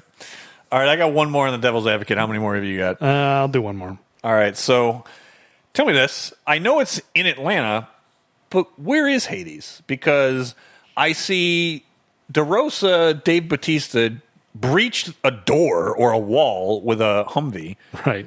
And then Shu is coming out and he's in like a church. Where is Hades? I guess underneath that church is what we're led to believe. But where was the giant warehouse that Bautista drove the Humvee through? Oh, that's a good point. There's sewer cap blowing around. I didn't see a church anywhere. It was like an industrial park. Literally, we see 2 unsecured ingresses and egresses from this prison. DeRosa smashed through a wall, but yeah, they didn't come out through that wall, so they couldn't have gotten out even if DeRosa hadn't smashed through the wall. You're 100% right. And there's just a vent in the middle of a church, like right in the middle of like the processional Like aisle, a like sewer grate in the middle of literally in the center. And I don't know what denomination church that is, but odds are the priest has very flowing robes. He's going to get caught in that vent there. And you would think, although I guess the gas doesn't actually make it through the vents, you would think, wouldn't you hear something? There's a prison beneath you? Yeah, it's literally connected to the prison. You'd think it would echo up, like the shouts of the prison, all the sounds of the fighting. You would hear prisoner 1764 report to the zoo. Right. Maybe that church is just a front, like the Bug Society. This is another. Don't give me that look. This is the segment. I'm playing devil's advocate. You're looking disgusted at me like I'm doing something wrong. This is what we're supposed to do in this segment. Why? Because you pointing out that the Insect Society is supposed to be like John Wick, I hate this movie even more. Because I think you're right. Yeah. They're like, wow, that's really cool. We're going to make our own. No, you shouldn't have. It's not very well thought out. But they aspired to be something great. They had that egg, and they tried to get the egg across the finish line. They didn't do it. Threw it left-handed. Yeah. Or, yeah. I mean, I can imagine, like, if this church is a front, then they're like, in case someone walks in, I'm going to conjecture that they have hymns that are designed to cover up the echoes of the, such as like, Prisoner 142, report to the zoo. I'm glad I said 2. It rhymed. Accidental rhyme. All right, so what's your last devil's advocate? I'll see if I can end on a high note. All right. This is probably not the best thing to end on. It's not. Well, if you've got more, fire them all away. No. This is the last one I'm going to do. But I'm saying I should have saved a better one for last. But so near the end of the movie, like for most of the time that our quote unquote heroes are in this prison, they don't see any other human beings other than when they're brought in for like interrogation. Otherwise, you're meant to believe that it's all automated. But then Ray's like, no, it's not automated. There must be prison guards somewhere. Yeah, human guards. Yeah. And then near the end of the movie, you see them. They actually come in because things are getting bad, and it's okay, send the real people in. Yes. So on a typical day, what do those dudes do all day? Ooh. There's no cameras anywhere, right? I mean, I guess there must be, but you don't really see. You don't see the cameras anywhere. You don't see any even monitoring. You don't. But that's the thing is, how can they be watched all the time? Galileo is monitoring is the thing. So these are purely guards that are just there, like in case of emergency, break open glass, send the guards in. All right, no, I've got it. I know what they're doing. Okay, they're maintaining the church. That is a front. So one's a janitor. They're up there with the incense, and then it's like they hear in their ears like, "Oh, there's trouble downstairs." It's like, get on the masks, get on the armor. Hurry. That's what it is. And they go down that little grate. There's a pole. There's like a bat pole in the confessional. It's like a firehouse. Yes, in the confessional, because no one would ever go in there because no one. Speaking as someone who was raised Catholic, I can say from experience, no one goes to confessional anymore. So yeah, I hide a secret bat pole in the confessional. They slide down the pole, and it's like Batman. On the way down the pole, it changes their clothes, it puts on their armor and all that. They're ready to go. That's my explanation. They're manning the church. I think that's a really good explanation. Okay, I like the accoutrement we've been adding on to, because this movie does not make any sense on its own, so we have to fill in these gaps with something. Yeah. So yeah, I think this makes total sense. We have built out our own John Wick world here. I think so. All right. So that ended up that was worth it to say in the end. All right, time for the Silk Cozart corner. It is. Both of y'all. Yes, y'all go back to SeaWorld. So I'll let you explain this segment. Yep, Silk Cozart Memorial Internet Research Rabbit Hole, named in honor of Silk Cozart's character from Eraser, who perished sadly. So this is in memoriam to him. This is the segment where I go on a tangent, kind of do some research on the internet, something that sparked my interest, that based on something that was in the movie. Yep. So in this case, since this was a Chinese production, but largely starring American actors, obviously Stallone and Batista, and Shu is really the only actor who I think is famous in China. I mean, well, obviously Stallone's famous in China, but I'm saying right, a native Chinese actor. So I was curious because this is a trend of late of, obviously the Chinese film market has been booming. And it's a huge market. And just China in general. Just like, obviously as the film industry in China grows and grows and grows and is starting to gain parity with Hollywood, it's starting to draw in, Hollywood actors to star in Chinese productions. I was thinking about this, like this movie is almost like the Chinese version of what the Italian film industry would do in the 60s, where they would, like, spaghetti westerns were designed to trick Italian audiences that it was an American movie. They'd bring in one American star, and the rest they would just dub in English, and they would release it, and it would be like, even among Italians, it was just like, okay, they'd rather see the American movie, so let's make it look like an American movie, and maybe they'll think it is. Yeah. And that's basically what's happening here. Like, this is a Chinese production. It's filmed in America, and it's mostly, American actors, but it's a Chinese production. Yep. So yeah, I just wanted to go through the recent trend of like, okay, what are all the movies of late that were Chinese productions, but where they brought in an American actor, and how did they do, and how does Escape Plan 2 compare? All right. We'll start with that first, and then that led me down a different rabbit hole, which we'll get to in a second. So First movie, Flowers of War, starring Christian Bale. This is 2011. I don't remember it. I've got summaries of. I mean, you're not going to recognize most of these movies because largely these were only released in China. So I've got summaries of all these movies, but let's just save time. I'll skip that. So at a budget $94 million is a big budget movie. Wow. Yeah. It was directed by Zhang Yimou, who is a big time director. He's someone I've actually seen a couple of his movies. Okay. He's like the Spielberg of China. He makes giant big budget movies. Senior Spielbergo. Yes, exactly. I'm not even going to try and touch what the Chinese equivalent of that would be. I'm not going to get myself in trouble. Understood. But have you ever seen Hero starring Jet Li? I think that's probably Zhang Yimou's most famous movie. No, I'm not. It's a Chinese language movie. I'm familiar with the name, like the Jet Li movie here, but I did not see it. Okay, but you've heard of it. So, yeah. I mean, that'll tell you just the fact that that was one of the biggest. So Zhang Yimou is a big deal. So budget $94 million. It made 95. This is all U.S. dollars, so it's just converted to U.S. dollars. So it made $95 million at the Chinese box office. It only made $2.3 million in the rest of the world. Wow. 344,000 in the U.S. All these are going to have very limited releases in the U.S. Yeah, okay. And then 42% on the Rotten Tomatoes score. I think that didn't have a lot of reviews.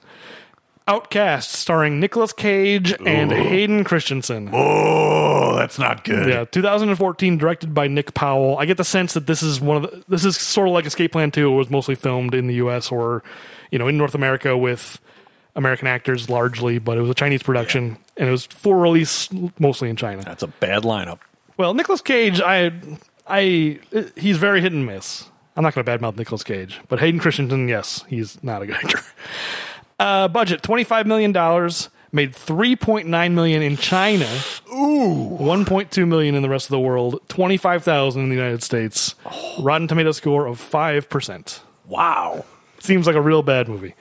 So that's the thing. Is like you look at Escape Plan 2 and it's like could be worse. Escape Plan 2. So that sounds awful. I'm sure a lot of these movies, most of these are like Chinese historical epics, about Chinese history, and it's like I'm sure a lot of audiences outside of China are not going to have a lot of context for that stuff. Gotcha. Okay. Dragon Blade, starring John Cusack and Adrian Brody, also Jackie Chan. So interesting lineup. I remember hearing about this movie and thinking it looked okay. Directed by Daniel Lee, but I think this was filmed in China. Budget of $65 million US dollars. Box office in China of $117 million. 4.3 million in the rest of the world. 74,000 in the U.S., 35% on Rotten Tomatoes, so that's a pretty big success. Yeah, it's a success. Next, Great Wall, starring Matt Damon. That one, I don't know if you remember. Yeah, I remember that one. I haven't seen it, but I do remember that's that. That's another Zhang Yimou, and that one got a pretty big release in the U.S. Budget of $150 million U.S., made $171 million in China, $118 million in the rest of the world, but only 46 in the U.S., and I saw some articles saying that was a big disappointment and that Universal kind of took a bath on it. Like the Chinese company made money, but Universal was taking the risk in the U.S. and kind of lost some money. 35% on Rotten Tomatoes. And then Animal World, which came out this year, 2018, starring Michael Douglas, directed by Yan Han. And I was hearing about this because I guess people were saying that Chinese critics were really raving about Michael Douglas's performance, and they think he'll be up for some like awards there and like stuff like that. I saw it described as the Chinese Hunger Games. So I don't know what that means. Okay. Budget unknown. We'll loop back to that in a second. $75 million US dollars in China, 350,000 in the rest of the world. Nothing in the US was not released theatrically in the US. Netflix grabbed it. I think it's already available on Netflix. Okay. Assuming the budget was low, and I think it was, that was a relative success. And Escape Plan 2, which obviously we already talked plenty about, but budget of 20. What did you have? 45? I had 45 on the one I IMDb. had found was 20, so I guess Okay, maybe. well. Again, talking about budgets and not being clear on budgets, we'll loop back to that. But made $13.2 million in China, $2.7 million in the rest of the world. Didn't get a theatrical release in the U.S. So I wanted to look at that stuff and be like, okay, do these movies do well in China? Like bringing in a Western actor, a Hollywood actor, is it something that is good or bad? And it doesn't seem to be any kind of like pattern. It's just like sometimes it's probably script, right? It's probably actually story is what seems to be driving it more so than. Yeah, I mean, I just I was just curious how well they do, and it doesn't seem like there's really any kind of pattern to it at all. But then the thing that I actually want to talk about, and here's the thing, I'm still digging into this. I was reading about this like a half hour before you got here. The last movie that's a prominent Chinese production that stars Hollywood actors, Airstrike, starring Bruce Willis and Adrian Brody, also called Unbreakable Spirit, also called The Bombing, which is not a thing you want to call your movie, I would say. $65 million budget, allegedly, has not come out in China, will never come out in China, was supposed to come out, have a pretty big theatrical release in the U.S. It was canceled. It was just thrown up on streaming a couple of weeks ago as of this recording. And I went, what's the story there? Essentially, this movie was one big money laundering scheme. And because a lot of the film studios there are government owned, because it's, a communist country, they were using films essentially to siphon money out of the government and funnel them to private companies that were co-financing these movies. Essentially it was revealed, and this may be true of some or all of the movies that I just listed. Including Escape Plan 2, which is maybe why these budgets are not, because a lot of the finances for some of these movies are falsified. I mean, this is the movie where it was uncovered, and they're thinking that this is basically the scheme where, all right, we'll get a co-financing, we'll set a budget that's outrageously high, and then essentially it'll get misappropriated through the private company, etc. And it's just a way to misappropriate Chinese government funds. And also, like, actors are getting paid under the table because there are rules in China that says, again, because it's a communist country, there's a rule that says actors are only allowed to get a certain percentage of the budget. It's like 30% or 40%. It's like you're not allowed to go over that. The crew needs to get 60, 70% or whatever. And so to get around that, especially when they needed to pay high-priced American actors, or Western Hollywood actors, they basically would have like two sets of contracts, one for the government and then the real one. So all this came unraveling like from one movie a couple of months ago, and I was reading about it, like, this is crazy. And there was a guy who had to flee China, and he's like, I found an article from, let's see, where is this article from? I found this article from like 2016 from the LA Times about the producer of that Bruce Willis movie that's never going to come out because it's a huge scandal. And the poor director, I was reading stories about, like, he was just some guy who wanted to make a movie, and all this stuff happened. Here's the weirdest part of the story. I'm not going to go into all the details because, like I said, I don't know all of them at this moment. Weirdest part of the story: Mel Gibson is credited as the art director. What? Not the director. He's not in the movie, acting in the movie. He's on the payroll as an art director. So this whole thing is so suspicious. It's just like, okay, here's this crazy money laundering scheme, and then Mel Gibson's just like, I am attaching myself to this thing for reasons that are not clear. It's like, did he actually do anything? Like, but I guess that was the thing of just like, they would just get everyone and their mother on the payroll and just, to be able to run the money through. Yeah, exactly. And just justify anything, just get it on the budget. I hadn't seen anything like that. I'll have to go and check out some of these articles. I wasn't aware of it either. You'd think it would be a bigger story, even though it's, obviously specific to the Chinese film industry. And it really is an indictment of all of entertainment news and just like entertainment websites where, this stuff is happening in the entertainment business. I mean, the fact that it's in China doesn't matter. It's a huge story. Yeah. This should be a huge story to any movie website, and instead it's just like, what is Luke Skywalker gonna do in episode 9? There's rumors he's a ghost.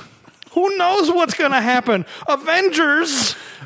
That's all. It's just like, what's gonna happen for the next tentpole thing? It's like, there's a real story here. Yeah, and some some outlets are obviously covering it. Like, I saw some Variety articles about it and stuff. But it's not top of mind. And it's not the sites that people read. It's like, Hollywood Reporter and Variety. It's like only people who work in the industry are reading that stuff, really. I mean, I'll check in on it a little bit just because it's like news. I'm curious about movie news. Yeah, same here. It seems bonkers. I'm barely scraping the surface. Like, an actress disappeared, and like people aren't sure if she fled or if she was, renditioned by the Chinese government, essentially, because she was, people are stealing money from the Chinese government, and I'm sure the Chinese are not happy about it. Doesn't go over too well. No, I wouldn't want to risk that in a government like that, where it's like, I wouldn't want to risk that with any government. To be honest with you, no, for sure. Anyway, like, look the story up. No, I'm going to. Yeah, because not just you. I mean, to people listening, like, it's crazy. It's interesting, bonkers story. All right, well, that's an interesting Silk Cozart.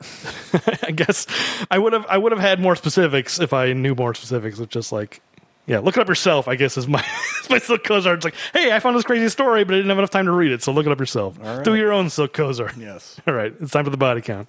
This movie, we only killed 48 people compared to the last one where we killed 119. All right, this is a segment where we compare Arnold Schwarzenegger's average body count per film to Sylvester Stallone. That is correct. Arnold Schwarzenegger had an average body count of 14.76. I've said this number so many times, I basically memorized it.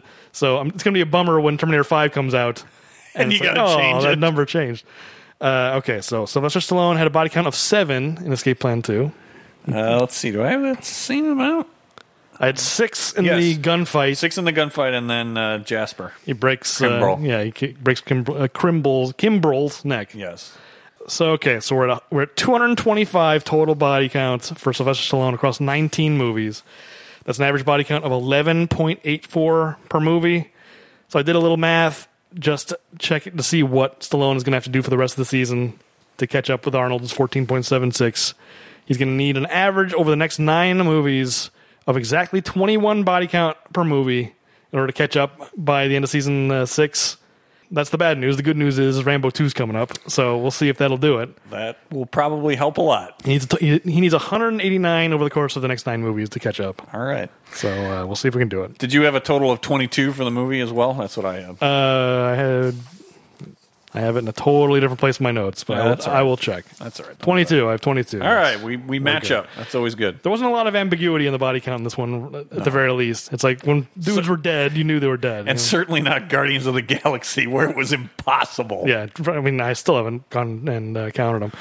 I will say the one thing that threw me, and the only reason why I noticed that Legion, there was only 2 guys there at the end, because there's 2 bodies, they kill the 2 Legion dudes. Yep. And it's like, wait, did they kill all 3? Where's the 3rd guy? And he wasn't there. And I was like, oh, I guess he disappeared. Yeah, off screen. All right. I didn't assume that he died. I'm just, yeah, he disappeared somewhere. He was renditioned to the Chinese government. All right. Time for the Wrecking Crew Award. Wrecking Crew Award. This movie is destroyed. This episode. This is a real rough one. Outstanding achievement here.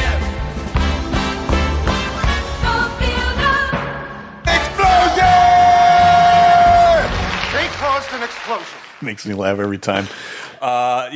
This episode is wrecked. To be honest, I didn't think anybody deserved it, but I gave it to Ray Breslin just because somebody had to get the award. Okay. I also had a tough time to the point where I don't remember who I wrote down, and I'm trying to find my notes. So that'll tell you it wasn't anybody that stood out. It had to be DeRosa or Breslin. Who else would it be? Oh, I did give it to DeRosa. Okay. Because at the very least in the sequence, he shows up with a machine gun and shoots a bunch of guys. I was tempted to do that, but I ultimately decided to give it to Stallone. Yeah, I mean, he breaks a dude's neck. He shoots some guys. I didn't count.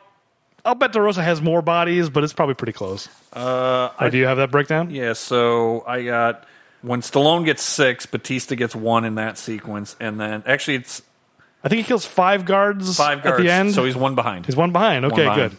Yeah. Okay, so but based on that alone, yeah, I think Ray. Maybe I'll switch it to Ray because I gave it to DeRosa. I'm not sure how official these rankings really are. I mean, this movie, who cares? It's true. The wind is so out of our sails in this episode. Let's just get to the end. It's true. I'm going to change. You've convinced me to give it to Ray because he's got a higher number, and I was overestimating. It's just because DeRosa had a machine gun at the end. Yeah, you thought in your mind you thought the number was higher. No, no. Here's what was happening because I was imagining Arnold in that scene because I knew that was written to be Arnold's character. And in my brain, I was seeing Arnold doing it and being like, "Yeah, at least there's a machine gun." But it's not. It's Batista and it's 5 guys. Yeah, So, all right, I'm going to give it to Ray Breslin. All right, time for the Rocky rating. Let's do it. Hey, what the hell are you doing? You're punching car accident victims. No, you don't understand. He was bad-mouthing my film. So as you said, we are getting to the end here. The Rocky rating is where we rate the movie based on our own personal criteria using the opponents in Rocky films. Yes, all as the our way, scale. Yes, the scale from the absolute worst being a Spider Rico, with one exception, and then heading up to an Apollo Creed. I feel like I need to stop letting you explain this segment because you always do that. Like, oh, the worst is Spider Rico and the best is Apollo Creed. I will give my usual spiel, which is I believe that this scale is not so rigid. It's a arbitrary loose scale. Okay. But in this case, it's not. I was just going to say, you better say right now that this is not. This is a Spider Rico. The Spider Rico. This movie doesn't need to exist. Yeah. Escape Plan did well in China, and so a Chinese company wanted to make a sequel. It's not. In the end, this movie is not for us. It's for Chinese audiences, and it's one of those reasons why I can't be that mad at it. I'm not going to go full Ratchet and Clank because it's just like, you know what? I mean, literally, this was made for a Chinese audience, and it's like, okay, we'll put it out in the rest of the world if people want to see it. Yeah, and see how it does. So I don't know if it was received better or worse than we're receiving it here, but it's like, I'm not going to, whatever. It is what it is. I'll agree. I'll just go full circle. It's just a disappointment for me because I really enjoyed the first one, so I would have liked the sequel to have more redeeming qualities. That's all. Yeah. So. Well, it's like why I don't know if the reason why this movie is the way it is because they were trying to cater it to that specific audience. I don't know if that's the root of it or whatever, but at least try to make a movie that has a broad appeal. And this movie certainly didn't appeal to either of us. Well, now we've got some business to attend to because we're going to be moving on past Escape Plan 2, which is good for both of us, and it's your pick. So where are we headed? Yeah, we need to leave this episode behind us. I don't know if it's coming across on the audio. It's time to move on. This episode has gone on too long, and we're both tired. And we're it's time to move on. All right, so it's my pick for the next episode. As you know, there's a character in this movie called the Zookeeper. Yes. And there is a location in this movie called the Zoo. Yes. So obviously, you know what I have to pick. No, what are you picking? The word Zookeeper is not ringing a bell? No. There's literally a movie on our list called The Zookeeper.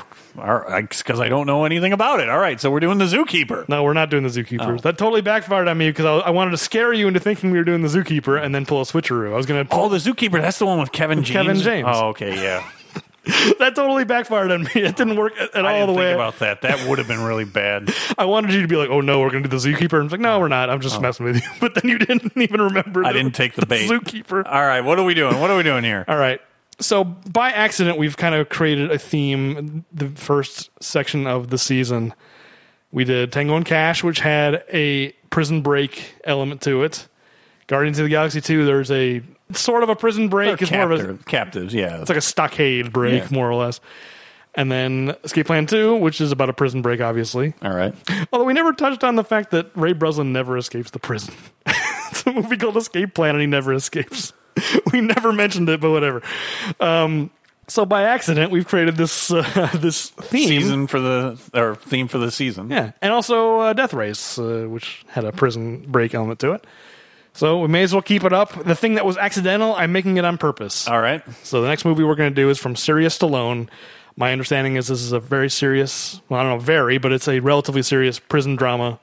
Lock Up, 1989's Lock Up. Okay, I don't know anything about it, so I look forward to watching it. I also know nothing about it. I know one other actor who's in it. Who's that? Do you want me to tell you? Donald Sutherland. Oh, okay. Yeah. Interesting. All I know is that it's a prison movie from when the list was beginning put together. Seemed like a drama, so it was put into Sirius Stallone. It got put there. But who knows if that's accurate or not. All right, well, we'll find out. So I'm looking forward to doing at least something different. Hopefully, it's got to be better than this. I have a feeling that that Lock Up is going to benefit from coming after Escape Plan 2. Just like, oh my God, it seems so real compared to Escape Plan 2. If you follow Kenny Bania or you follow Jerry Seinfeld, it's all depending on where your time slot is, right? That's exactly right. All right, well, so hopefully if you've enjoyed this show, or at least enjoyed us, if not the show and the movie, please... I'm not sure I enjoyed this episode. Like us on your podcast app of choice, or send us a message, even if you're displeased with the episode, at Arms Right Podcast on Twitter. Got us a break. This movie was bizarre and weird and tough to talk about. Touche. So, anyway, and then if you like the show, word of mouth really helps us, so yeah, tell people if you think this show is good. All right. But not this particular episode. We've really gone off the rails the last half hour of this. I don't know. Again, I don't know if it comes across or not, but we're done. Let's end it. Put us out of our misery. Oh, you want me to do it? We'll be back with Lock Up. Every day I'm shuffling.